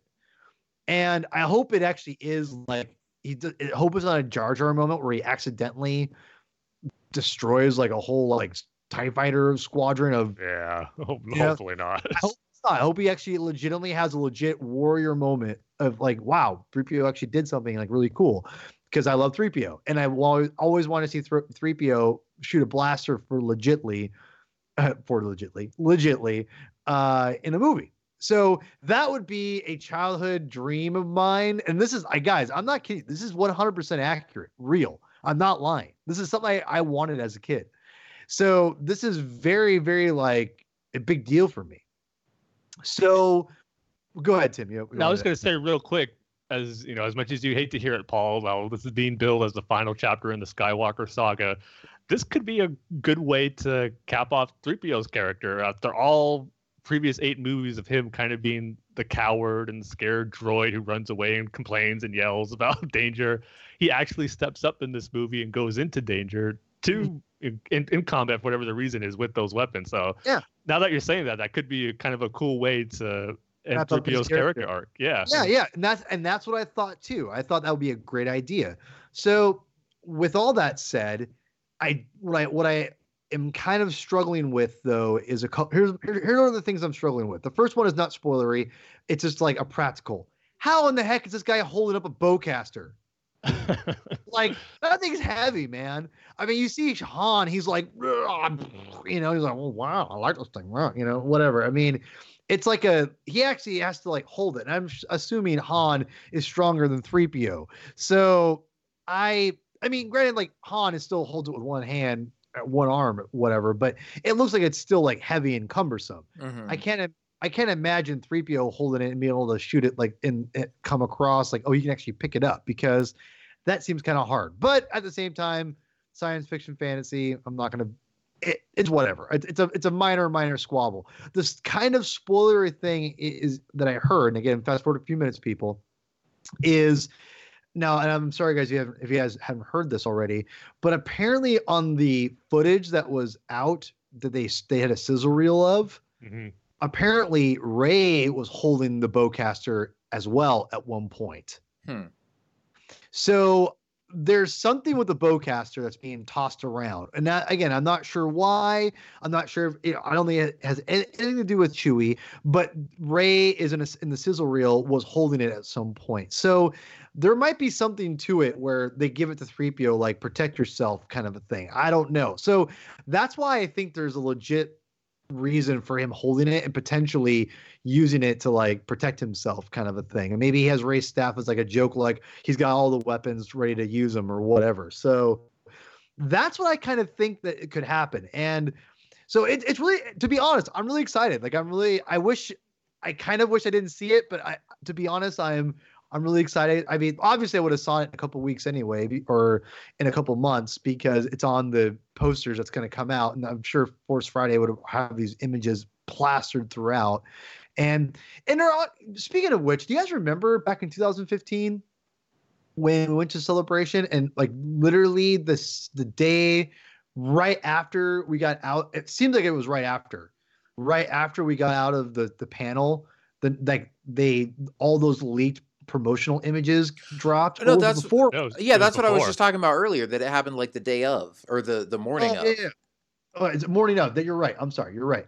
So it looks just like those, and I'm wondering if we're gonna get more. So that's why I'm thinking like it's not that bit much of a spoiler. I would have probably found out within around September, probably anyway, when Force Friday happens. So I found out 6 months early. That's not that big of a deal.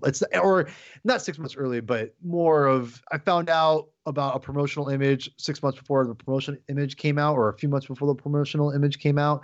Not a big deal. It's not a spoiler. It's not that, not that big of a deal. So I'm not that devastated by it. So I'm really, like I said, I'm really excited as a huge 3PO fan.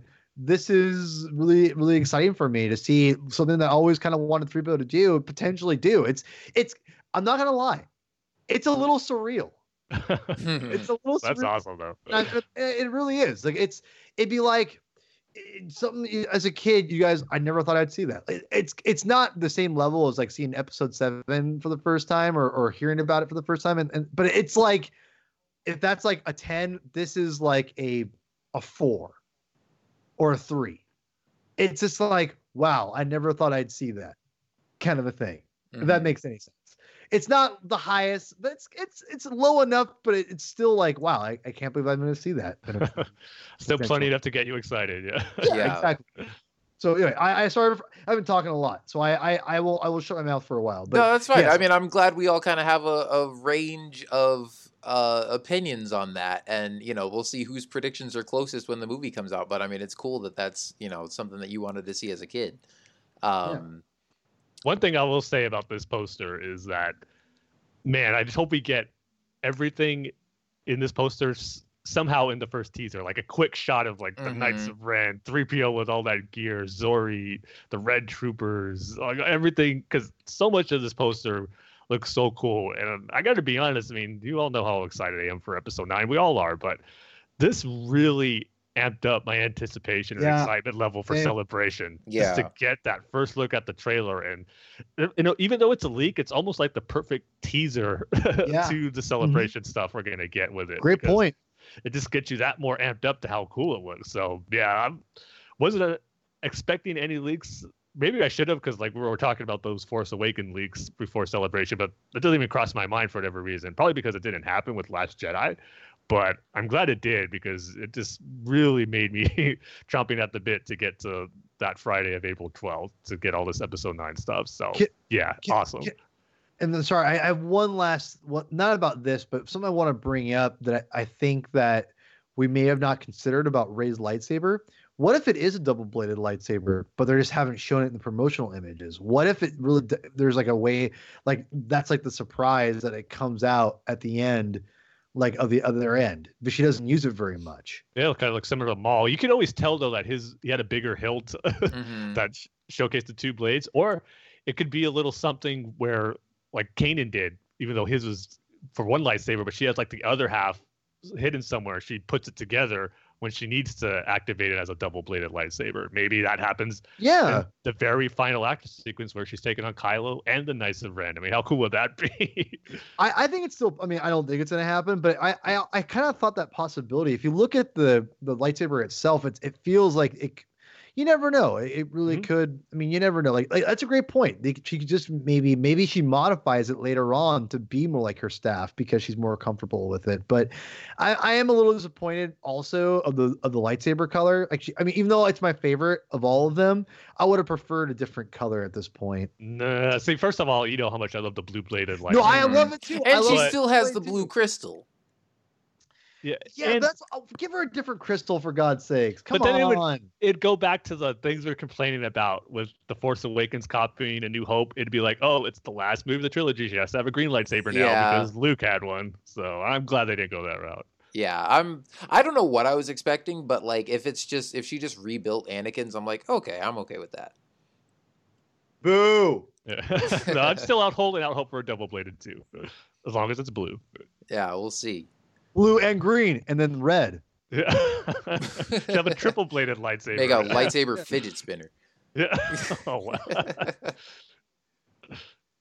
All right. Well, so that's the leaked poster and the leaked images. Oh, and the one other thing we didn't mention is in the character images. There's also a picture of Lando, looking suave as ever in his outfit that kind of looks like his one from Empire Strikes Back, except with the yellow shirt. And I think we talked about this from the last batch of leaked images as well. So it's kind of like combining his original trilogy look with his look from Solo: A Star Wars Story, and then he's got a cane now too, which looks like a stylish cane. Like it's not like Lando's old and hobbling around. It's like I mean maybe he needs it to walk, but he looks like he's rocking the cane, like pulling it off as part of his outfit. So.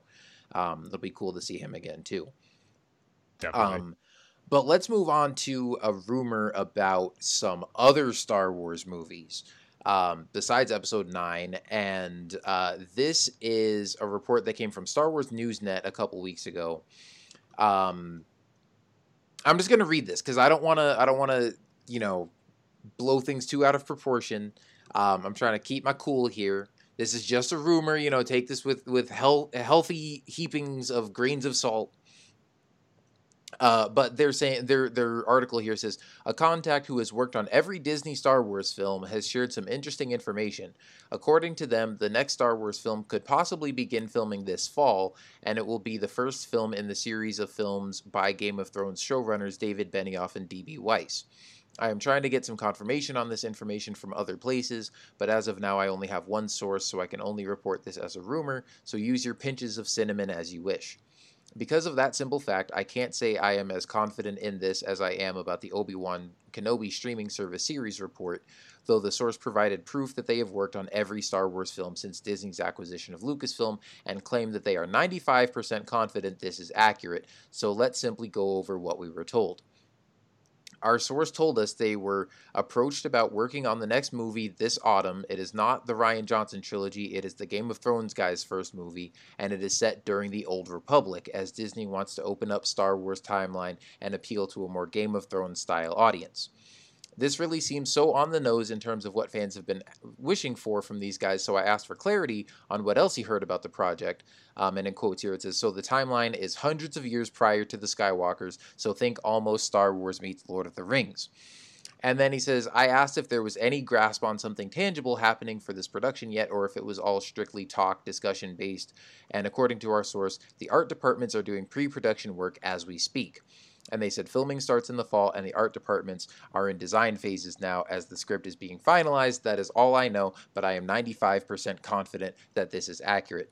So, you guys back up to when Paul was screaming about the Y-Wings and singing Celebrate Good Times, come on, and insert that here for me, because Old Republic, finally, this is what I want. Again, I'm trying to stay calm and collected about this until we get an announcement from Lucasfilm, because this does almost sound too good to be true. But it's one of those things that, like, it makes so much sense. They know this is what the fans want, and so it makes sense that they would do this, but at the same time, when a rumor comes out about it, it's like, oh yeah, well, of course there's a rumor about it, because that's just the easy, bait that people are going to latch onto because they want that. So... But man, just the Game of Thrones guys doing a movie set in the Old Republic. And look, again, at this point, I don't even care if it's a Darth Revan movie or a Darth Bane movie, or if it's the Mandalorian Wars, or if they would just want to go in a completely new direction. But just having like Star Wars history on screen and seeing like ancient Jedi and ancient Sith and just exploring that part of the timeline, like the kind of stuff that like Obi-Wan and Yoda would have read about in history books at the Jedi Temple, is just so freaking cool to me. And again, even if they don't bring in any of the Legends canon stuff, like I said, Darth Revan or Darth Bane or anything like that, even though I love that stuff and I would love to see at least some kind of adaptation or some kind of reference to it, you already have hints of stuff within the new canon, like the battle on Malachor that we saw, the remnants of in Star Wars Rebels, and the stuff about Tor Vizsla and the Darksaber, and that he was, the first Mandalorian Jedi, and then the Darksaber was kept in the Jedi Temple, and it was stolen by Mandalorians during a war between the Mandalorians and the Jedi, and even Kanan references that too in his duel with Sabine, and he says, the Jedi, he's like, hey, newsflash, like the Mandalorians lost the war with the Jedi or whatever. So we have these ancient conflicts with like Jedi and Mandalorians and Sith that are referenced, and like just pick one of those and flesh it out and give us a story about that. And I would be the first one in line at the movies. Like this is what I want right here. This would just get me so pumped. And I mean, again, I'm waiting till I get official confirmation on this, till we get some kind of announcement before I, 100% flip my lid. But, I mean, Star Wars Newsnet has been pretty reliable in the past. This is not just some rando, fake rumor reporting site out there just kind of throwing out clickbait. Like a few weeks ago when there were all those rumors flying around about, there's going to be a Rose Tycho live action series and a Leia one and a Phasma one, and people were just throwing stuff out left and right, and it was like, this stuff doesn't seem credible. But the fact that they're citing a source here that they have apparently confirmed has worked on all the Disney Star Wars films, I'm like, okay, I can buy into this. I'm not dismissing this or thinking, this sounds, like complete bogus. So I think there could be some credibility to this. And if this turns out to be true, then, whoo boy, you think I'm excited for this celebration. Just wait till Celebration the year these movies are about to come out. Man, yeah, you were the first person I thought of when I read this report. Like, oh man, Kyle's gonna flip out once he hears about this. But yeah, it all sounds like you were saying almost too good to be true in a way. And see, I look at it in two ways, in opposite ways. So one, thinking that you get the creators of Game of Thrones to go back in time to the Star Wars history, to have it on that level of Game of Thrones, where you're going back, having like these are massive battles just with lightsabers and exploring that history that you talked about with Star Wars. It's right up their alley, and it makes total sense. But at the same time, I think, would they go that full-blown obvious route of a direction to go for their Star Wars project. Because part of me thinks just as creators, they want to try something new and maybe not be, sticking with that typecasting, so to speak, where that's like the only type of stories they can tell. But again, maybe they just want to work with their strengths, and that's why Lucasfilm wanted to bring them on board to tackle this particular era of Star Wars. And if that is the case, I'll be excited about it, because I'm like you, Kyle. I don't love that era as much as you do, but just to get that history and more into the main canon of the Jedi would be amazing. And one thing I'm hoping for too, how in this report it's saying it'll be set like 100 years before the Skywalker saga, and I don't think it has to go 3,000 or 4,000 years like the Old Republic games were, when the technology and weapons was pretty much the same as it was 3,000 years later when we get into the movies. That's something that always bugged me about the Old Republic games, especially the online multiplayer one. Those trailers with the troopers that looked like clone troopers and their armors, like, couldn't think of anything different when you're 3,000, 4,000 years before the actual movies. So I'm hoping for just like different, unique stuff where it does maybe have more of that medieval fantasy style type setting where the armor's more primitive, the weapons are primitive, but you still have to have some of that Star Wars technology in there. And if it's only going to be a few hundred years, that's more easy to swallow than some that's a few thousand years and the technology is pretty much exactly the same.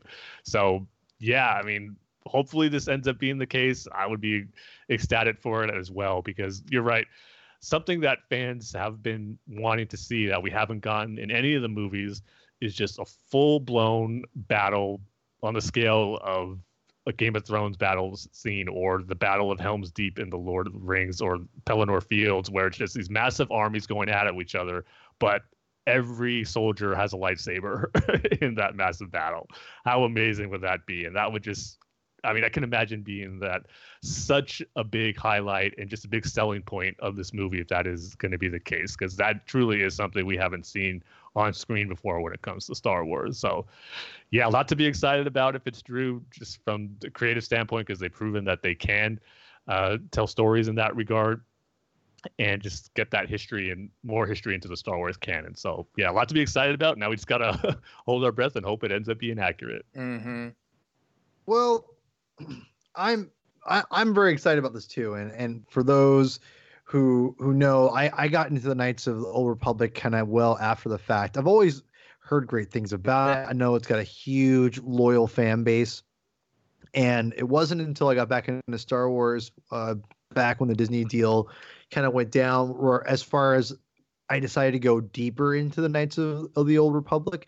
My brother had always told me to play the video game, and I finally got it because I didn't play video games for a long time. And then finally, when I started getting excited with the Clone Wars, and then the sale to Disney happened, I started going full bore into everything again, and feeling like now, and especially because I knew they're probably going to reset things, or for the most part, or I just wanted to get more familiar with these things, because now I felt more of a reason to get back into these things.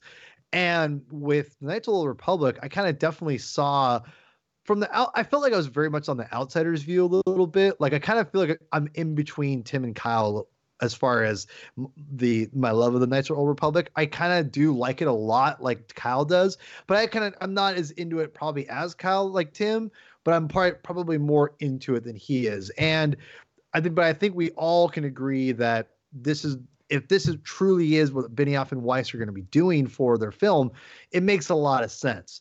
And I think that we all want to see an army of Sith versus an army of Jedi. That is something that I think every Star Wars fan's dream of seeing that. We've only seen it very mildly here or there, even have multiple Jedi on screen at once. I mean, even after we abolish the Sith and Return of the Jedi, there's still only one freaking Jedi in the movie. God, I keep going back to this guy. So, I mean, we still haven't gotten that. And what's going to be cool, at least by going back really far, is that you can really do a lot. There's a lot of things you can establish. But you don't have to do an origin of the Jedi. You can just talk about the Force. You can even like hint at the prophecy. Yeah. I thought about that. Dude, that'd be awesome. Yeah. Think about how cool that would be. Like in a film, they kind of say we've discovered the prophecy of the Force is telling us about a chosen one, and they kind of loosely talk about that, and they go, "This is what it must mean," and we all know what it really means of Skywalker Saga. And again, give us maybe they even say like they're saying that the chosen one will have other, maybe they'll even like they'll elaborate of what. Again, Lucas won't be involved probably, but they'll at least can say the chosen one says this, and that his, in his not lying, because obviously at that point, we don't know if Jedi are supposed to be married at that point. Maybe they will. Maybe at that point they find it. Their prophecy says his line, or they say his followers or his people. They could interpret and saying, "Oh, his people means will create the."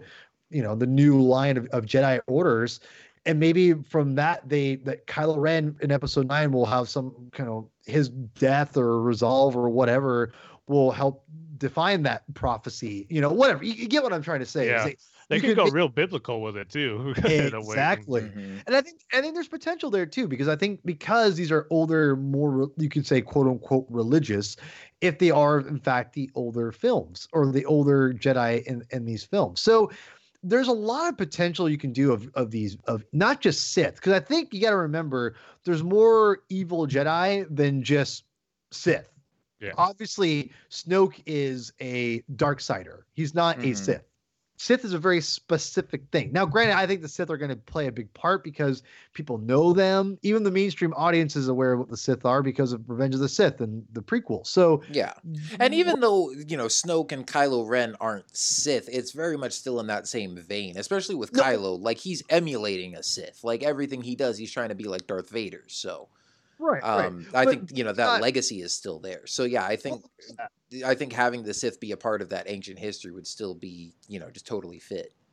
But like I said, you probably have one episode where the Sith are prominent, but maybe you don't have to have other films. If you go after Benioff and Weiss, maybe they want to do another old Jedi film with an idea that's not just Sith related. It's a total dark side idea, like the Night Sisters or something like that, something in that vein. You can take a lot more liberties at this point, because with the Sith during that time frame, there might be a lot more dark side stuff going on. Whereas we know at this point in the Phantom Menace that there's not really, like, there's no red lightsabers. It's pretty much they've abolished all dark side stuff. And obviously there's an imbalance because the light side has everything.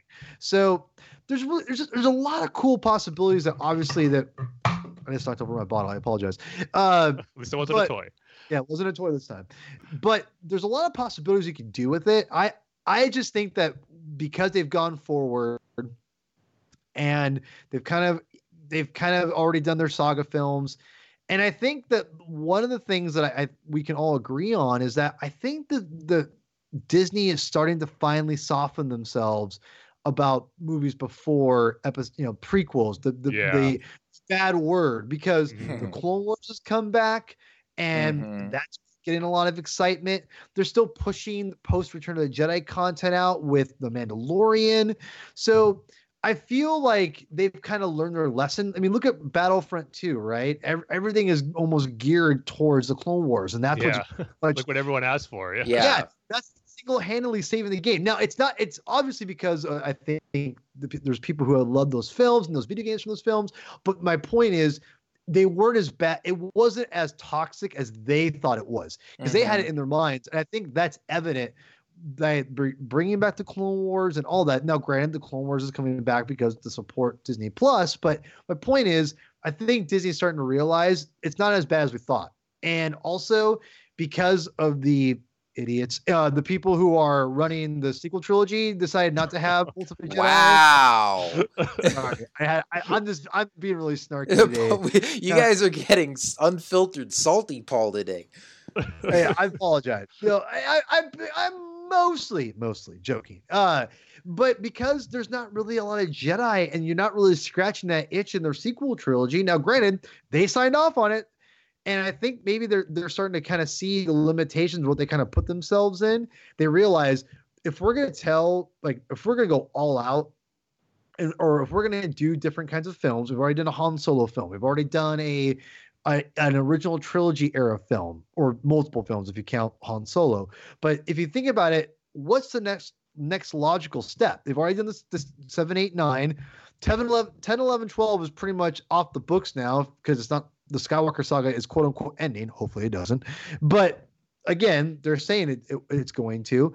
And what's the next logical step? The only next logical step is either go way in the future with all these Jedis, but I don't think you do that because you don't want to go too far and obliterate any potential stories you have.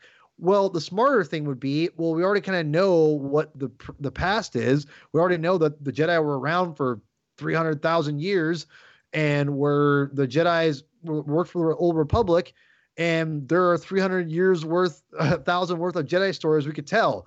Gee, let's start there maybe.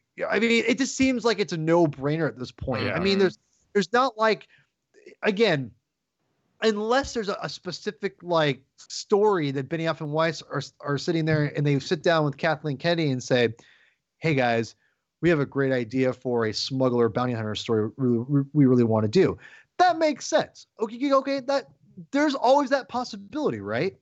Maybe they have a pitch, but the key is series of films, multiple films. And I think that, and judging where they're coming from, it all just makes sense. The fact that they haven't done that yet, that's an itch they haven't scratched yet.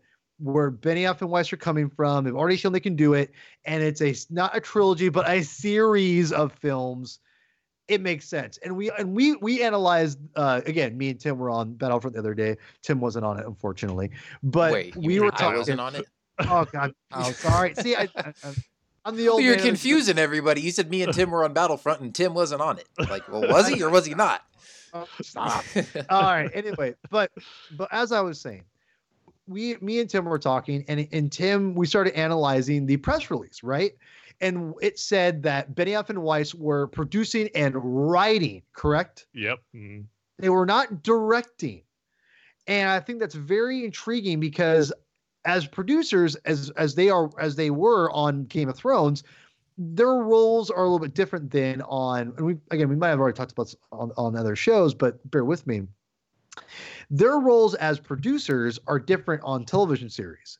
They pretty much run, and just like how Dave Filoni was a producer on Clone Wars, and just like those guys on Game of Thrones, they're not just producers who just step back and just kind of let the director do their thing.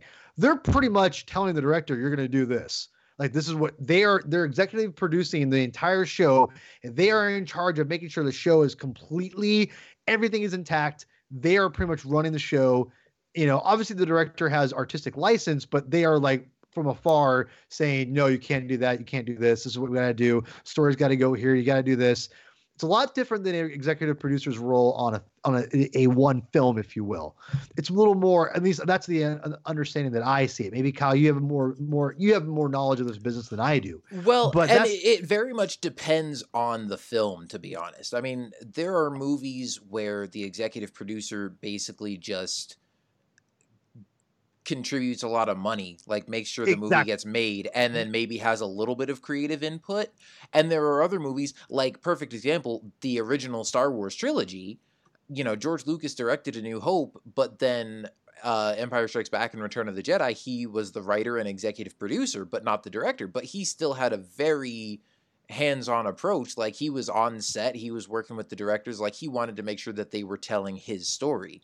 Of course. And so it can vary by film. And so I think, like you're kind of getting at with this one, with Benioff and Weiss, I think the fact that they are not just executive producing, like if they just announced that they were executive producing a new series of Star Wars movies, I would think like, oh, okay, what does that mean? Like, how much input are they really going to have? But the fact that they're writing and producing it makes me think that, like, yeah, they may not be behind the camera calling action on every take, but they're going to be sort of the over, I don't want to say like overbearing or anything and make it sound negative, but the sort of the overall creative influence for, like, the main creative influence for this trilogy or this series of films, however many movies it's going to be, is going to be these guys.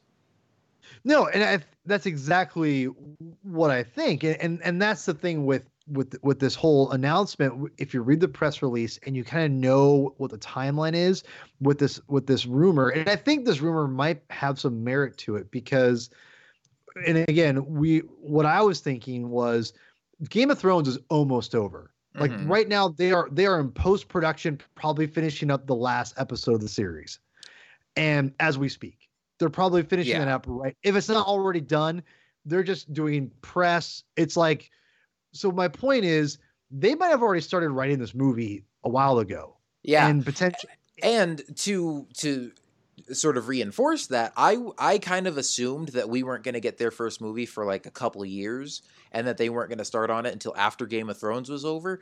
But I thought the same thing about The Mandalorian with Jon Favreau. I was like, oh, well, he's not, because he's kind of the same thing, right? Like, he's the writer and executive producer for The Mandalorian, but he's not the director. But still, I thought, well, he's going to be heavily involved in that, and it's going to be a lot of work, so he's not going to work on that until after he's done with The Lion King, because he's directing that, right? Well, The Lion King comes out this year. That's still in post-production, and yet he's been able to work on that and The Mandalorian simultaneously, because, you know, I mean, again, we don't have an announce or a release date that's been announced yet, but I mean, we're all assuming The Mandalorian is going to be coming out by the end of this year.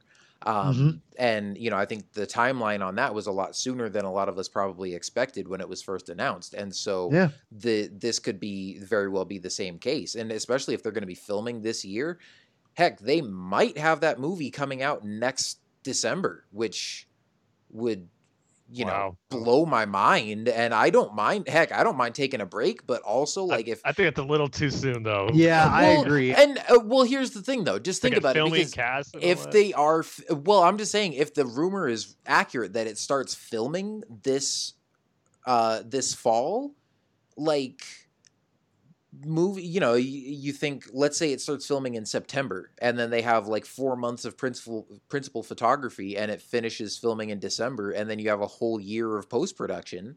And that's kind of the same thing they did with episode 9. I mean, I guess that started filming earlier, but I mean, they wrapped filming the beginning of this year, and then they had 1 year of post-production. Right. So I'm just saying it's possible. And again, I never would have thought that initially. I wasn't expecting to get their first movie till like 2021 or maybe even 2022. But if this rumor is accurate and they actually are going to go into production on it this fall, then I think there's a very heavy likelihood that it could be out next year. You know, production is different than shooting, and I don't remember if the report said they're going to be shooting this year. Production is different, and that's a good point, because it didn't. Well, normally when they say production, they are referring to shooting, because there's pre-production, and then there's production, and then there's post-production, and production is when you're like on set filming. It does say filming starts in the fall, though, in that rumored report. Oh, does it? Actually, yeah. No, you're right. It does. It's okay. Well, in the first part, I saw it just said approached about working on the next movie this autumn, and so that was when I was like, okay, well, maybe they just mean working on pre-production this autumn. But then, yeah, you're right, Tim. Later on, it does say filming starts in the fall. So, again, if filming starts in the fall, I have a hard time believing. Like, I would think that would mean either a December 2020 release date or possibly like summer of 2021, but I think based on Solo, they probably learned their lesson from the summer release date. Like, let Marvel have that and keep to, you know, the holiday. So check this out. I think I've got this broke down pretty easily.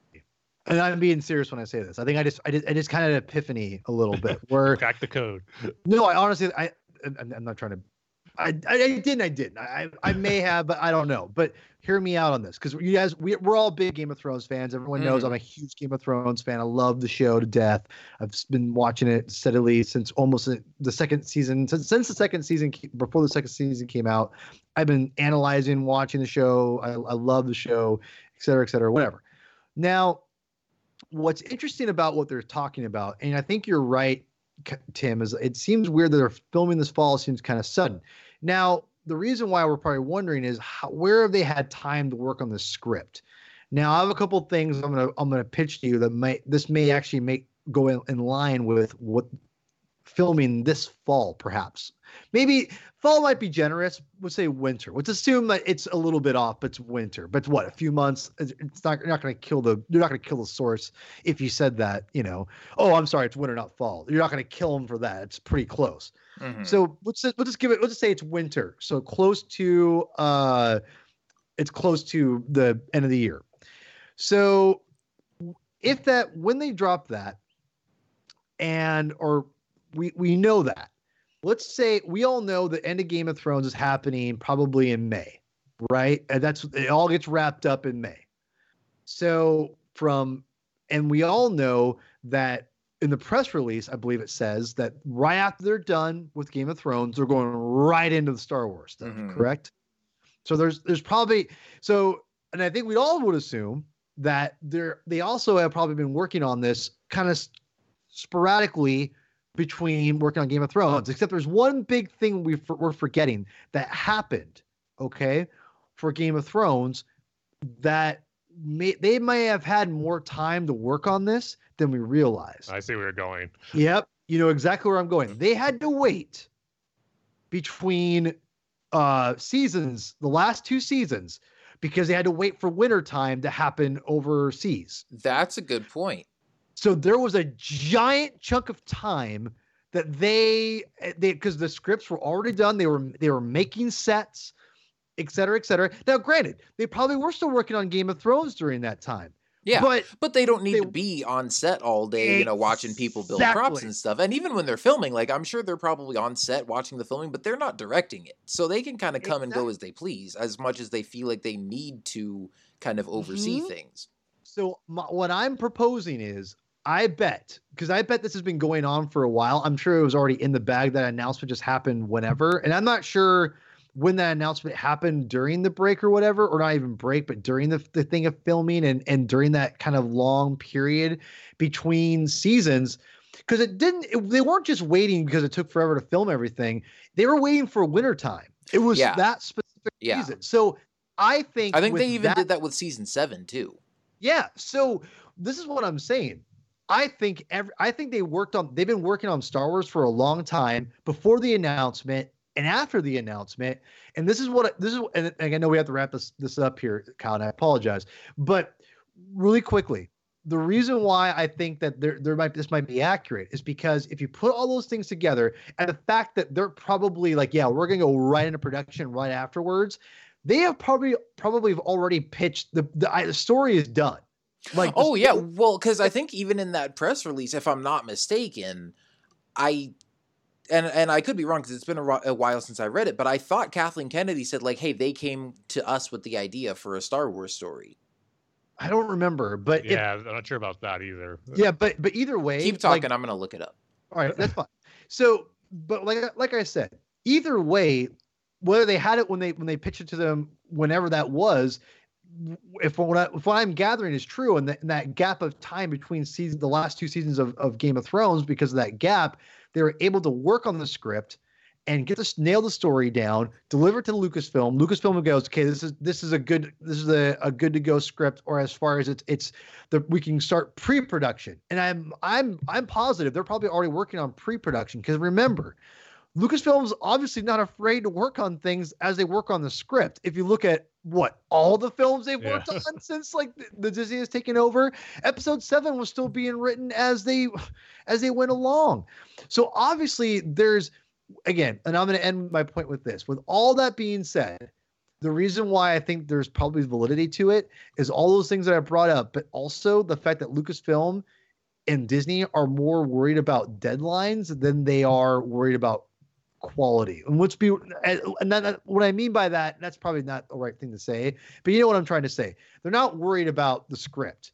Like, okay, because obviously if they worry about the script, they would be like, no, this sucks balls. We're not going to put this out.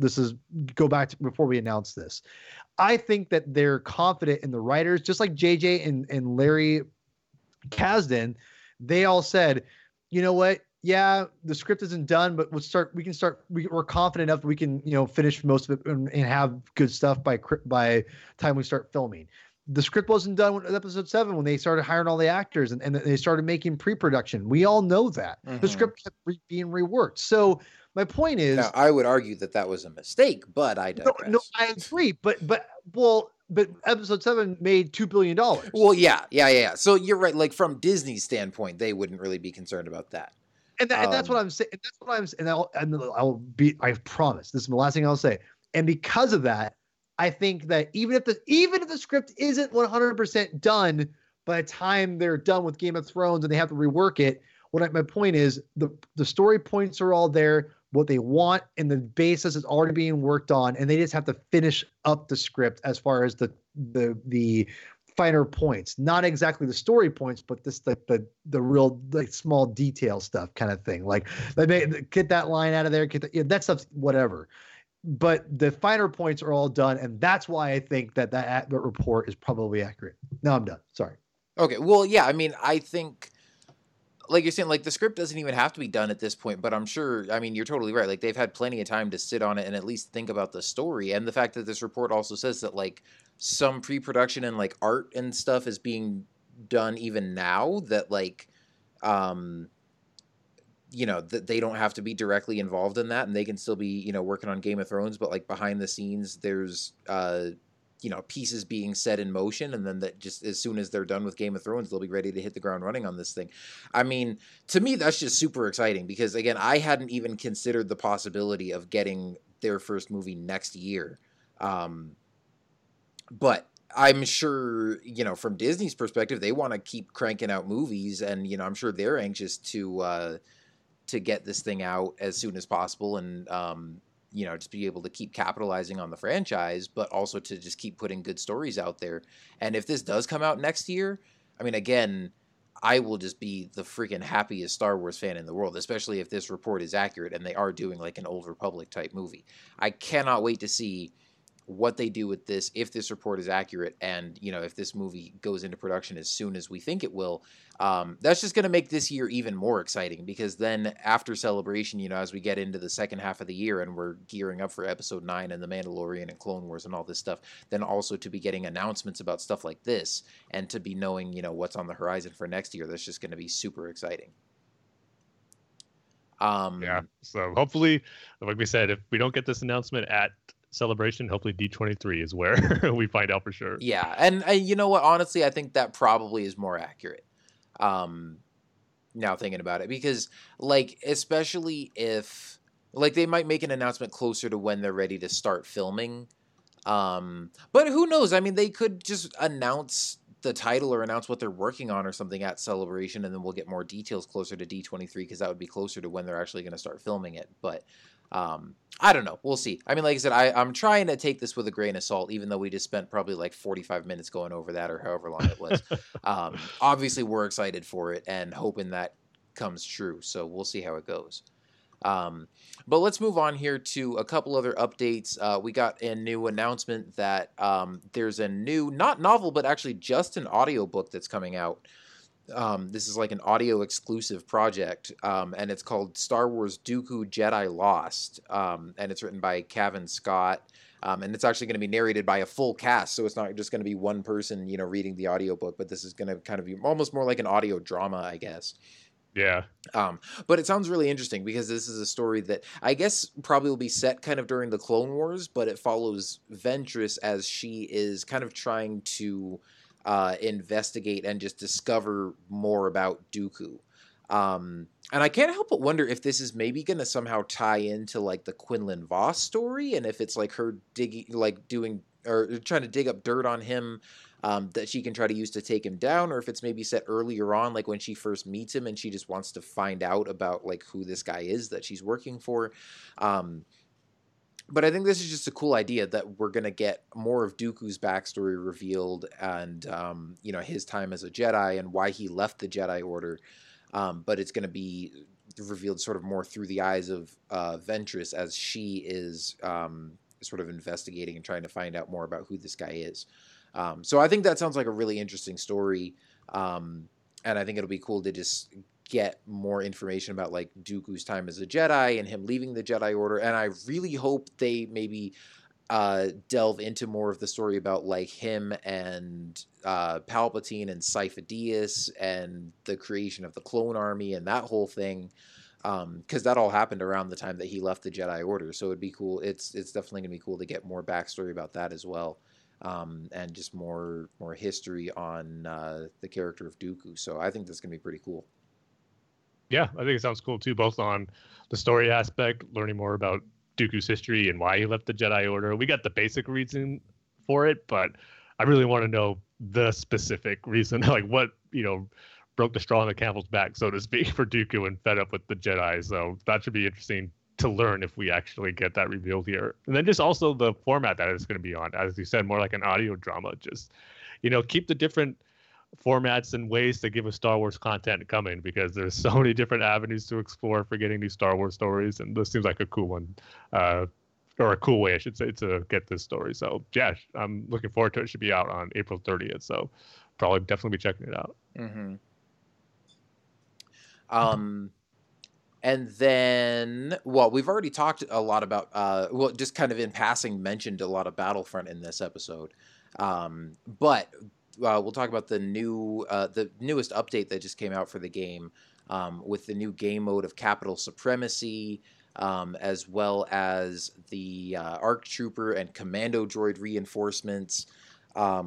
And this is something that we've been looking forward to for a long time, and it's finally, we finally got this big update with a brand new game mode that I think is a ton of fun to play. And just between the game mode itself and the new map and the reinforcements and everything, I think this is just a really solid addition to the game overall. And my only complaint, and I think a lot of people, this is nothing new because a lot of people have been saying this, but the fact that there's only one map right now for the new Capital Supremacy mode, I think is something that they can definitely improve on. And it hasn't gotten boring yet for me, and it's only been out a week, but I could definitely see after a while you're probably going to get tired of playing on the same Geonosis map over and over again. But I actually think this would work really well on the Mos Eisley map, even though they've said that this is like a Clone Wars only experience. I don't know if they're talking about just for now with this first map, or if they're only going to keep it to Clone Wars maps in the future. But I'm pretty sure we are going to be getting more maps for this down the line. But it's really cool just to be able to play a mode that kind of has that old school Battlefront feel to it, of just running around and capturing command posts. But then there's this added new element to it too, of having to go up and destroy capital ships. And I've just had some really fun back and forth matches that have lasted a while, and then I've had some that have been pretty quick. But I'm enjoying the heck out of this, and I think it's been a long time coming to get this big new game mode that we've been waiting for. But I think it's a lot of fun, and it definitely delivered. Yeah, I'm kind of both. I agree. It's definitely fun and a great addition to the other modes that we have in Battlefront 2. But there's a part of me that is a little disappointed with it as well. And maybe it's my fault for expecting certain things to be in it. But I do miss, while it is good to have that, taking over control point aspect in the Battlefront mode for Battlefront 2, I wish it was more on the scale of the original Supremacy or Turning Point, where it's these massive, crazy battles where you got your troops on the ground and the ships in the air. I wish there was an option to be a pilot and just fly the ships in this big mode too, like it is in Galactic Assault. But so that was a little disappointing. And then also too, again, this is probably something where maybe I shouldn't have expected it, but when you go into the capital ship for the other round of the mode, I was hoping, and I think I know it wasn't officially stated, obviously, but I thought I remember reading somewhere of a hands-on impression of it, or a preview where someone comparing it to those early Battlefront 3 demos where you go into the ship and you go through the planet's atmosphere and head into space and then go into the capital ship that way. So I was expecting to have that be in it, but instead it's just a quick cutscene where you go to the transport and the main capital ship is in the atmosphere of Geonosis, so you're not actually going into space there. Yeah, so, I think that was just speculation on people's part, because I think I read a couple things about that, maybe articles from other gaming sites that said you'd be able to do that, but I think it was people just misinterpreting the information, because all DICE ever said was that just the game mode would involve capturing command posts and taking down enemy capital ships, but they never said you'd be able to fly from the ground up into space and then dock in the capital ship and everything. I'm still waiting for that. I think that would be awesome. And you were talking about from that Battlefront 3 trailer from even back in 2008, I'm still waiting for a game where we get to do that. But I kind of had a feeling that wasn't going to be the case here. Also, just as far as the starfighters, like you were saying, I also wish you could fly starfighters in this mode. But one of the developers on Twitter did say that was a choice, not necessarily based on the game mode, but Geonosis itself, because it's just so open. It's kind of a little unfair. because guys in the ship can just like pick off anybody on the ground. Because also in Galactic Assault, like most maps, you can fly in a starfighter, but there's no starfighters on Geonosis and Galactic Assault either. And he was responding to somebody that was complaining about the lack of starfighters, and he said that it has more to do with the Geonosis map than it does with the game mode. So if they add that game mode for other maps, I would imagine that's a possibility for other maps that we will get to fly starfighters. Yeah, I guess in a way I just wanted it to be a little more massive because I felt it. I mean, it's good, but I was hoping to be like really big, almost like kind of like Galactic Assault modes or those old Supremacy and Turning Point modes in the original Battlefront, were just really these big, massive battles.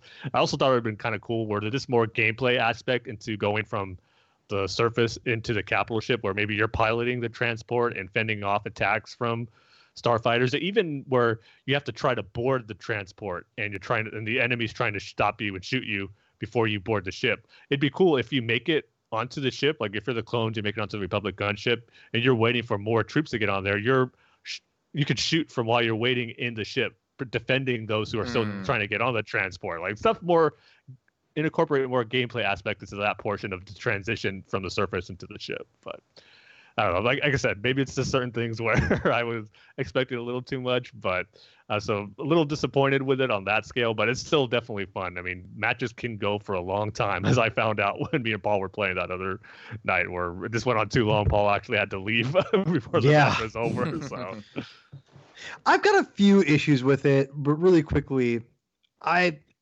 think it's not bad. The problem is it just gets old after a while, and because it does wrap up really fast. I have a problem with so many heroes in the game. That's another problem I have.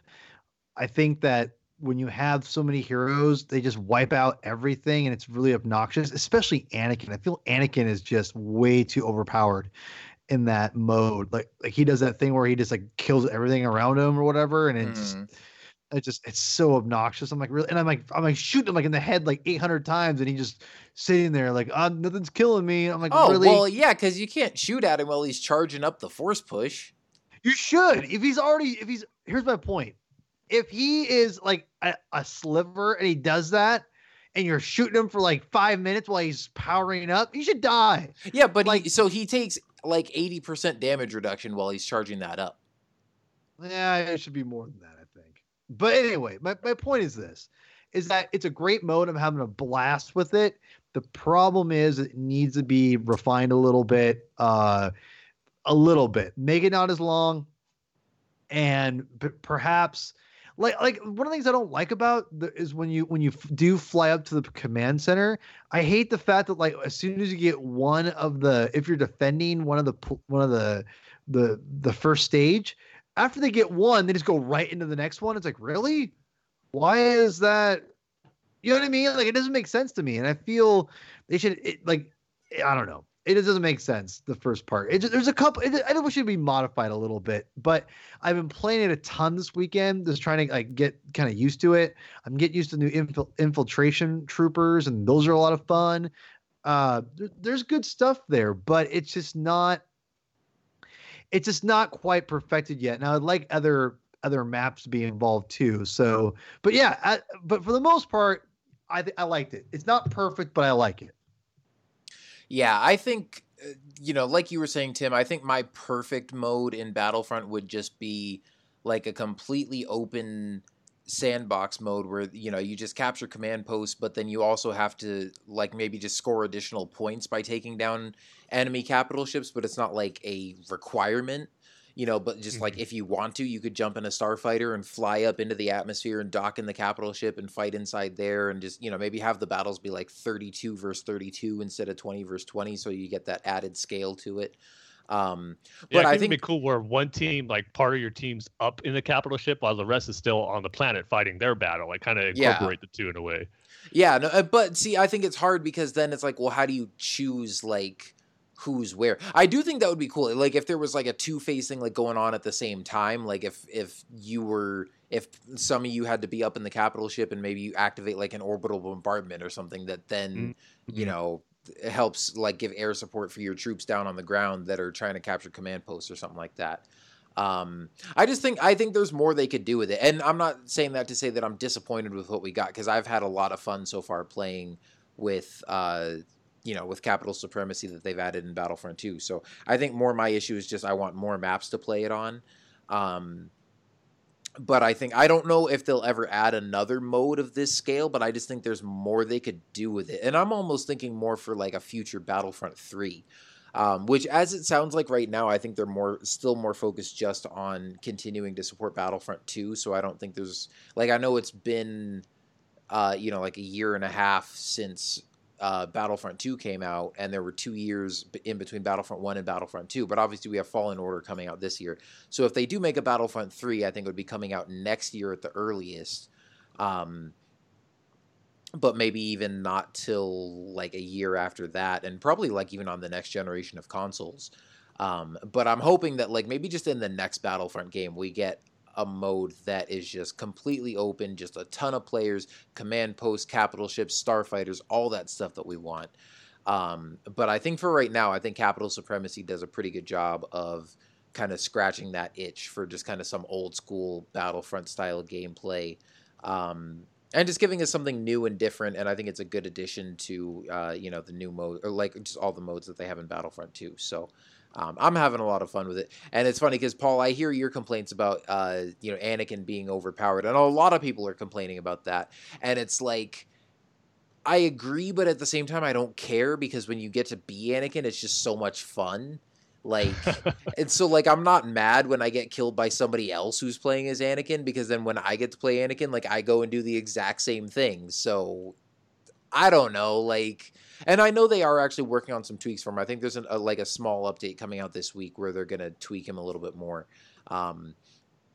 They've already done that once since he came out, because he was able to just like one-shot heroes and heroes versus villains, and people were like super mad about that. So they've already brought him down a little bit, and I think they're going to tweak him a little bit more. But I really hope they don't nerf him really hard so that he's like not fun to play as, play anymore. So I still think he should be like the strongest hero on the light side, because he's the chosen one. It's freaking Anakin Skywalker. So that's true. I still hope he's really powerful and he's really fun to play as. And if people want to keep complaining about it, it's like, well, you just got your butt kicked by the chosen one. That's what happens to droids all the time. So suck it up. It works in universe, that's for sure. Exactly. I have no problem with it. And, if I'm playing as the droids and I see Anakin, I tend to just run. Especially if I'm playing as a hero. I'm like, you know what? I'm just not even going to mess with that guy unless I see that he's like at really low health, and I'm like, all right, I'll try to go finish him off. But I'm having a lot of fun with that. And also, so this is kind of the end of the content that they had announced so far, that they were going to be working on. We got the Geonosis update, and we got Obi-Wan and Grievous, and then we got Dooku and Anakin, and now the new game mode. And I think in April, they should probably be announcing a new roadmap for 2019 with some, future content that they're going to be working on for this year. They've been real kind of coy about it so far, especially with talking about like adding new maps to Capital Supremacy, because I think that's the main thing that people have been wanting since that came out.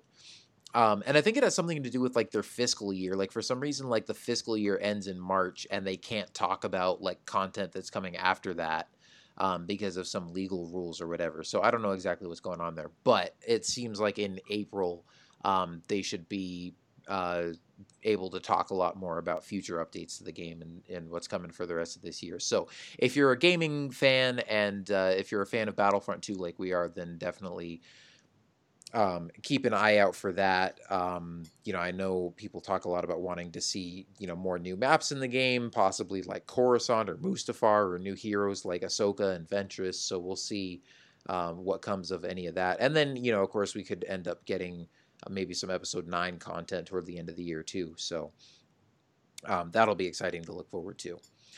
And then lastly for this episode, we wanted to talk about the season finale for Star Wars Resistance that aired a couple weeks ago. And Paul, you actually did finally get caught up on the whole season, right? Yeah, I'm done. Okay, cool. Just want to make sure we're not, spoiling the end for you or anything. But yeah, just first impressions. I mean, like we kind of talked about all along, and I think we talked about this even back when Resistance aired, and we were like, it's kind of fun, but it's kiddie and it's not, definitely not our favorite. But these Star Wars series have a track record. Like Clone Wars did the same thing and Rebels did the same thing, where it starts off and you're like, and by the end of the first season, you're like, all right, they figured out what they're doing. They've got, they've got a good groove going, and this is starting to feel more like some good Star Wars storytelling. And we were hoping that would happen with Resistance, and sure enough, I would say by the end of the season, like not even just with the finale, but by the second half of the season, they really were kind of firing on all cylinders, and we were getting a lot better episodes than we were in the first half of the season. And the finale, I would say, I think this finally dethroned the Doza Dilemma as my favorite episode. That was one from like a few episodes ago, and it was the one where the First Order finally really kind of started kicking their plans into action. And it was the one where they like turned the pirates against the station, and they had them kidnap Tora, and you thought they were going to use them as leverage, or use her as leverage against the First Order, or against Captain Doza and the Colossus. And then instead of kidnapping her as a hostage, they like turned against the pirates and acted like a rescuer. And made themselves look like the good guys, and so the people on the platform would welcome them and everything. So I thought that was a really good episode. That was probably my favorite one of the season up until the finale, but man, they just killed it here, showing the aftermath of Starkiller Base destroying the Hosnian system and Kaz's family being there, and just showing his kind of grief and grappling with that. But then just their final showdown with the First Order, Tam's decision. I guess we should give a spoiler warning here for anybody that hasn't listened yet, or hasn't watched it yet. If you're, wondering if it's worth giving a shot, yeah, go watch it and then come back and listen to this. But Tam's decision to join the First Order, and then the Colossus, being not just a platform on the water, but a freaking space station that can take off, and just that final aerial battle with all the aces and the pirates teaming up against the First Order, and shooting down all the TIE fighters, and Kaz taking out Major Von Reg. I was like, okay, this is what I was hoping for from a series that is supposed to build up the Resistance and the First Order before the Force Awakens, and give us some cool aerial dogfighting and racing action and all that kind of stuff. I think they really delivered on that by the end of the season, and just nailed it with the finale. Yeah, I mean, as soon as the First Order got involved, the series really started to pick up. I agree. Those last batch of episodes were really good, and really worked well as far as playing off against the events of The Force Awakens and how integrated into that storyline as well. Everything matched up really, really well. And probably my favorite aspect of the finale, you mentioned it a little bit, was the direction they went with Tam's character. I mean, I really liked throughout the course of the season, she always had that mistrust of Kaz and Yeager.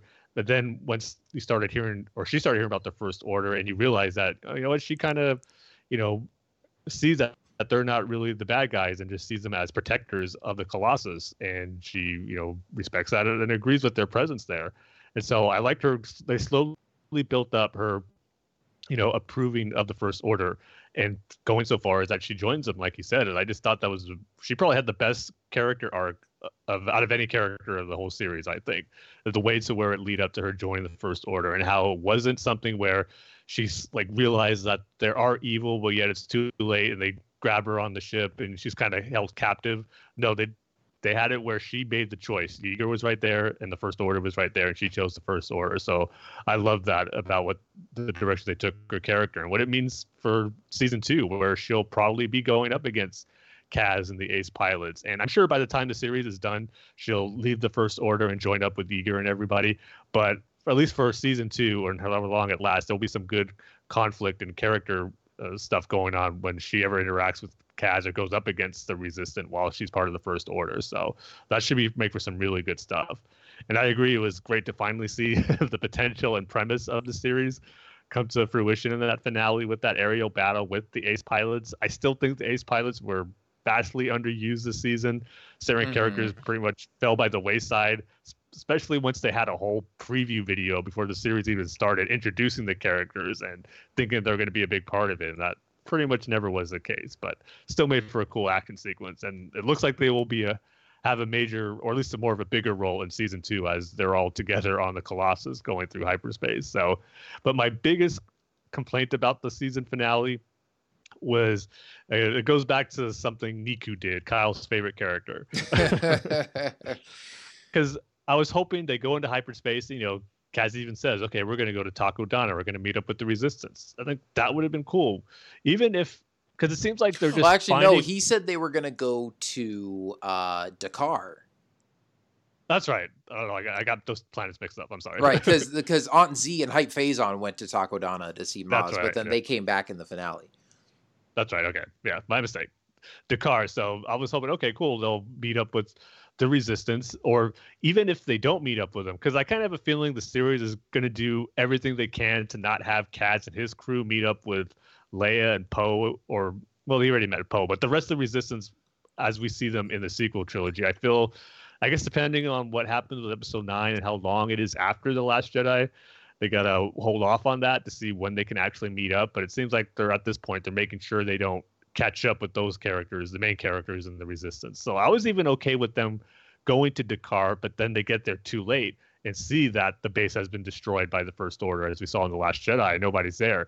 And that kind of puts them on a search to try to find where they're at. And maybe there's some reason why they can't get Leia's distress call, or they get it too late where they're so far out of range and they weren't able to get the crate. But I just wish it was something done better than Niku not putting the full coordinates into Dakar. Now they're just stranded in space, lost, not knowing where they're going to go. So to me, that was a little disappointing. I kind of wish they had a little more of a focus on what they're going to do as part of the Resistance, but now they're not going to be part of the Resistance because they're off doing their own thing because they had no idea where they're going. So that was a little disappointing to me, but I'm sure by the time the series is over, they'll meet up.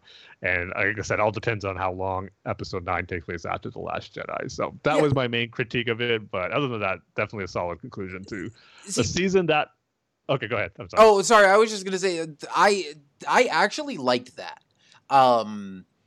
As much as Niku grinds my gears to no end, and he's one of those characters that, like, I don't completely hate, but it's like every time I start to like him, he does something that really annoys me, and then I start to hate him, and he does something kind of redeeming or, like, sweet and innocent, and I'm like, oh, fine, I guess I can't hate you, but then I start liking him again, and then he just drives me nuts again, and it's just like a constant back and forth. So he's far from my favorite character. I'm rolling my eyes at him as often as I'm laughing at him. But when he said, you know, oh yeah, let's go to Dakar and meet up with the Resistance, I was like, that's going to be a little problematic, because then how are they going to explain that within the timeline of the movie? Like, we know this is after Hosnian Prime is destroyed, but we don't know, like, is the Resistance about to go and attack Starkiller Base, or have they already destroyed Starkiller Base? And I was thinking, like, man, they're going to show up, like, right in the middle of the space battle in, you know, the beginning of The Last Jedi. And I was like, well, obviously there was no giant space station in the movie, so, like, they can't do that. So I was just like, okay, I mean, it would be cool to see that in the series, but at the same time, like, how are they going to make that work? And so then the fact that Niku's like, oops, I didn't put in the right coordinates, and now we're headed off to who knows where, I think just kind of was a fun way to, like, leave it open-ended. It gives them a lot of possibilities to play with for season 2. And, you know, kind of lets them do their own thing and not have to be tied into what the movies are doing. And also, I mean, the fact that Poe has met Kaz and, you know, knows that this operation is going on the Colossus, like, they very well could be some of the allies that Leia is talking about in The Last Jedi. And like you said, like, yeah, maybe that's why they didn't get her distress signal. They could still be lost in hyperspace. And so I don't know if season 2 is going to pick up, like, and it's going to be going on around the same time as the events of The Last Jedi, or,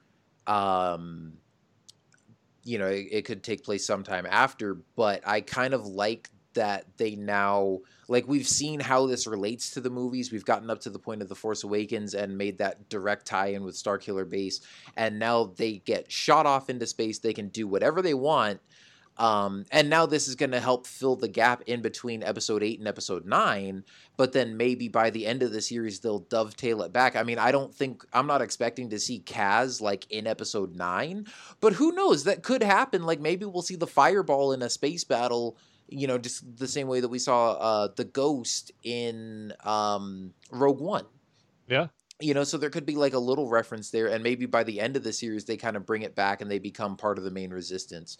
But I think for now, I like that the show kind of has established its place in the timeline and established its connection to Poe and the Resistance and the Force Awakens and everything, but now they're free to just kind of go and do whatever they want in season 2. So I actually liked that decision.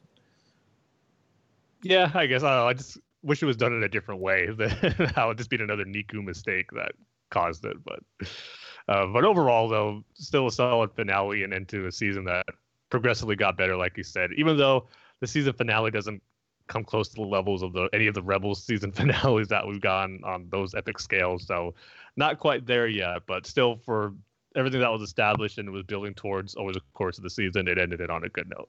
So yeah, definitely worth checking it out.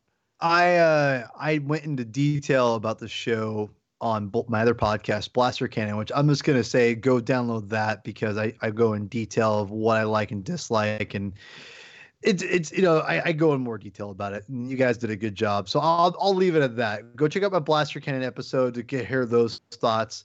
I will say this, I liked it a lot more than I disliked it at first. So take that for what you will. It's not perfect. It's still not even close to Rebels or Clone Wars. It's not even the same stratosphere. But there's some good stuff that I go in details on Blaster Cannon. It should be dropping. Well, by this point, it should already be out. So check that out. Me and Megan break it down. We have a lot of fun. Well, there's your Paul plug for the day. Hey. Yeah, I mean, it was fun stuff. And like you said, still for me, like not on the level of Clone Wars or Rebels. Yeah, I'm close. Yeah, but it's got room to grow. I don't think by the end of Resistance, I think my ranking is still going to be Clone Wars, Rebels, Resistance. But I think it at least has elevated itself to the point where it's not like the I don't know, the black sheep of the group, like it feels like a more like fun and established Star Wars show now, as opposed to like, ew, what is this? And I'm not saying that like I hated it right off the bat, but a lot of people did, or just, weren't really into it. And, even for us, we were like, okay, we got to kind of wait to see where they're going with this and wait for them to kind of get their footing and to really get going here. But I think it made some major improvements over the course of the season, and I really enjoyed definitely that last half of the season. So I'm excited for season 2. And even though, especially as far as animation goes, for the stuff that we're getting at Celebration, I'm way more excited for the Clone Wars panel. But I actually am excited for the Resistance panel as well. This, get like the season 2 trailer and kind of get some teases about that, and some information about what they maybe have planned next. So it should be fun to see where the Colossus is headed. Unless Niku screws it up again. But yeah, that is pretty much all the news and rumors and stuff we've got to talk about for the episode. So before we wrap up, Tim, I know we've got some, I'm sure, tweets and Facebook comments and stuff like that you've got to read for us. So what do we got? Yep, got just a few for this episode, mainly dealing with Celebration and one for Battlefront. So first off, on Celebration, for what everyone's excited about, on Twitter, Mark Sutter at Mark E. Sutter says, I'm excited to be going for the first time. They'll only be there Thursday and Friday. Well, it looks like you're going to be there for the big event, though, Mark. So hopefully you get into that panel for episode 9. So we'll make it worth it. And then Paul Stewart at Mr. P. Stew says he's excited for the title, the trailer, the Mandalorian, the Clone Wars, Cassian, Jedi Fallen Order, the Rian Johnson movies, the Benioff and Weiss movies, everything.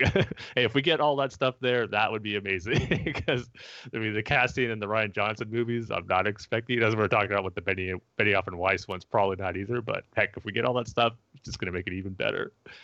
And then Derek Beebe at Derek J. Beebe says, I'm excited to be watching the entire thing at home for free on YouTube. So, you'll be in the same boat as us, Derek. Yep. And then on Facebook, Brian V. Klein says, I'm excited about the main panels, especially episode 9, the Phantom Menace 20th anniversary, and the Mandalorian. I'm excited that I already have a pass to get to the head of the lines at the Hasbro and Funko panel. I'm excited about the possibility that the Lightspeed panel setup is going to work great. Fingers crossed. And I am most excited about sleeping in my own bed since I live about 20 miles from McCormick Place. Oh, nice. As someone who lived just about 25 minutes away from the Anaheim Convention Center for Celebration Anaheim, I know exactly how convenient that is, Brian. So enjoy it. It definitely makes it nice. So that's going to be cool for you. And then in regards to Battlefront, the new update, we got a Twitter response from Jonah Wesley at Jonah Wesley. His thoughts on the new mode. He says, the new troops are fun to play. Commando Droid Blaster audio is so cool. And the ARC Trooper Laser Blaster ability feels like it's powered by a Kyber crystal. Haven't got a chance to play as a ARC Trooper yet, so I imagine you guys have. So I guess his blaster ability is really strong. Oh, yeah, the ARC Troopers are fun. Okay. Yeah, I've only got to play the Commando Droid yet, but he was pretty fun too. And then he goes, Anakin's heroic might feels so broken at this point that I run away from him whenever I see him in battle. That's what you're supposed to do. Then he goes, I like the long, grindy game with the command post, but I wish it was more like old school Conquest mode with bigger maps and only command posts across the map. But best update ever, though. So, yeah, it looks like Jonah's kind of in the same camp as I am as far as the mode, as far as wanting certain things that it's not, but still a fun update in addition to it. So, yeah, thanks, guys, for your response and letting us know what you're most excited about for Celebration. Should be, really fun. Can't wait to hear everyone's thoughts once Celebration happens about all the cool stuff we're going to get. So not only is it going to be fun for us to talk about it, but to hear all your guys' responses on the Episode 9 trailer, The Mandalorian, Clone Wars, all that awesome stuff coming. It should be a blast. And then also just want to say a quick thank you to all the kind words and great responses we got for our Phantom Menace commentary. It was great to see everyone enjoying it and having fun watching the movie and listening to the commentary as they watch it. We got some tweets for that too, which is really cool to see. So thank you guys for that as well. Yeah, definitely. Thank you guys for the kind words and glad you enjoyed it. And thank you, for all the other Twitter responses and comments and stuff too. And as always, it's great to hear from you guys and to get your feedback and have you engage with us. We wouldn't be here if we were just talking Star Wars by ourselves. So thank you guys for listening and for giving us your feedback as well. But as always, you can find us online at facebook.com/Star Wars The Saga Continues and follow us on Twitter at Star Wars TSC. And you can send us email at starwarstsc@gmail.com and check out our website at starwarstsc.com for all the latest, Star Wars news and rumors and stuff that we're posting on there. And then, of course, also check out thunderquack.com for all the other great podcasts in the Thunderquack Podcast Network. But that is going to do it for this episode. Thanks again for tuning in. Enjoy Celebration. Like I said, we'll get the Attack of the Clones commentary out pretty soon for you guys to enjoy. Maybe the beginning of that week of Celebration. And then, of course, we'll be keeping track of all the awesome stuff coming out of there. And then we'll be back with a bunch of episodes after that to talk about all the new trailers and news and all that fun stuff. So should be a lot of fun. We're definitely looking forward to it. Hope you guys are as well. We will see you next time, and may the Force be with you. See you next time, everybody.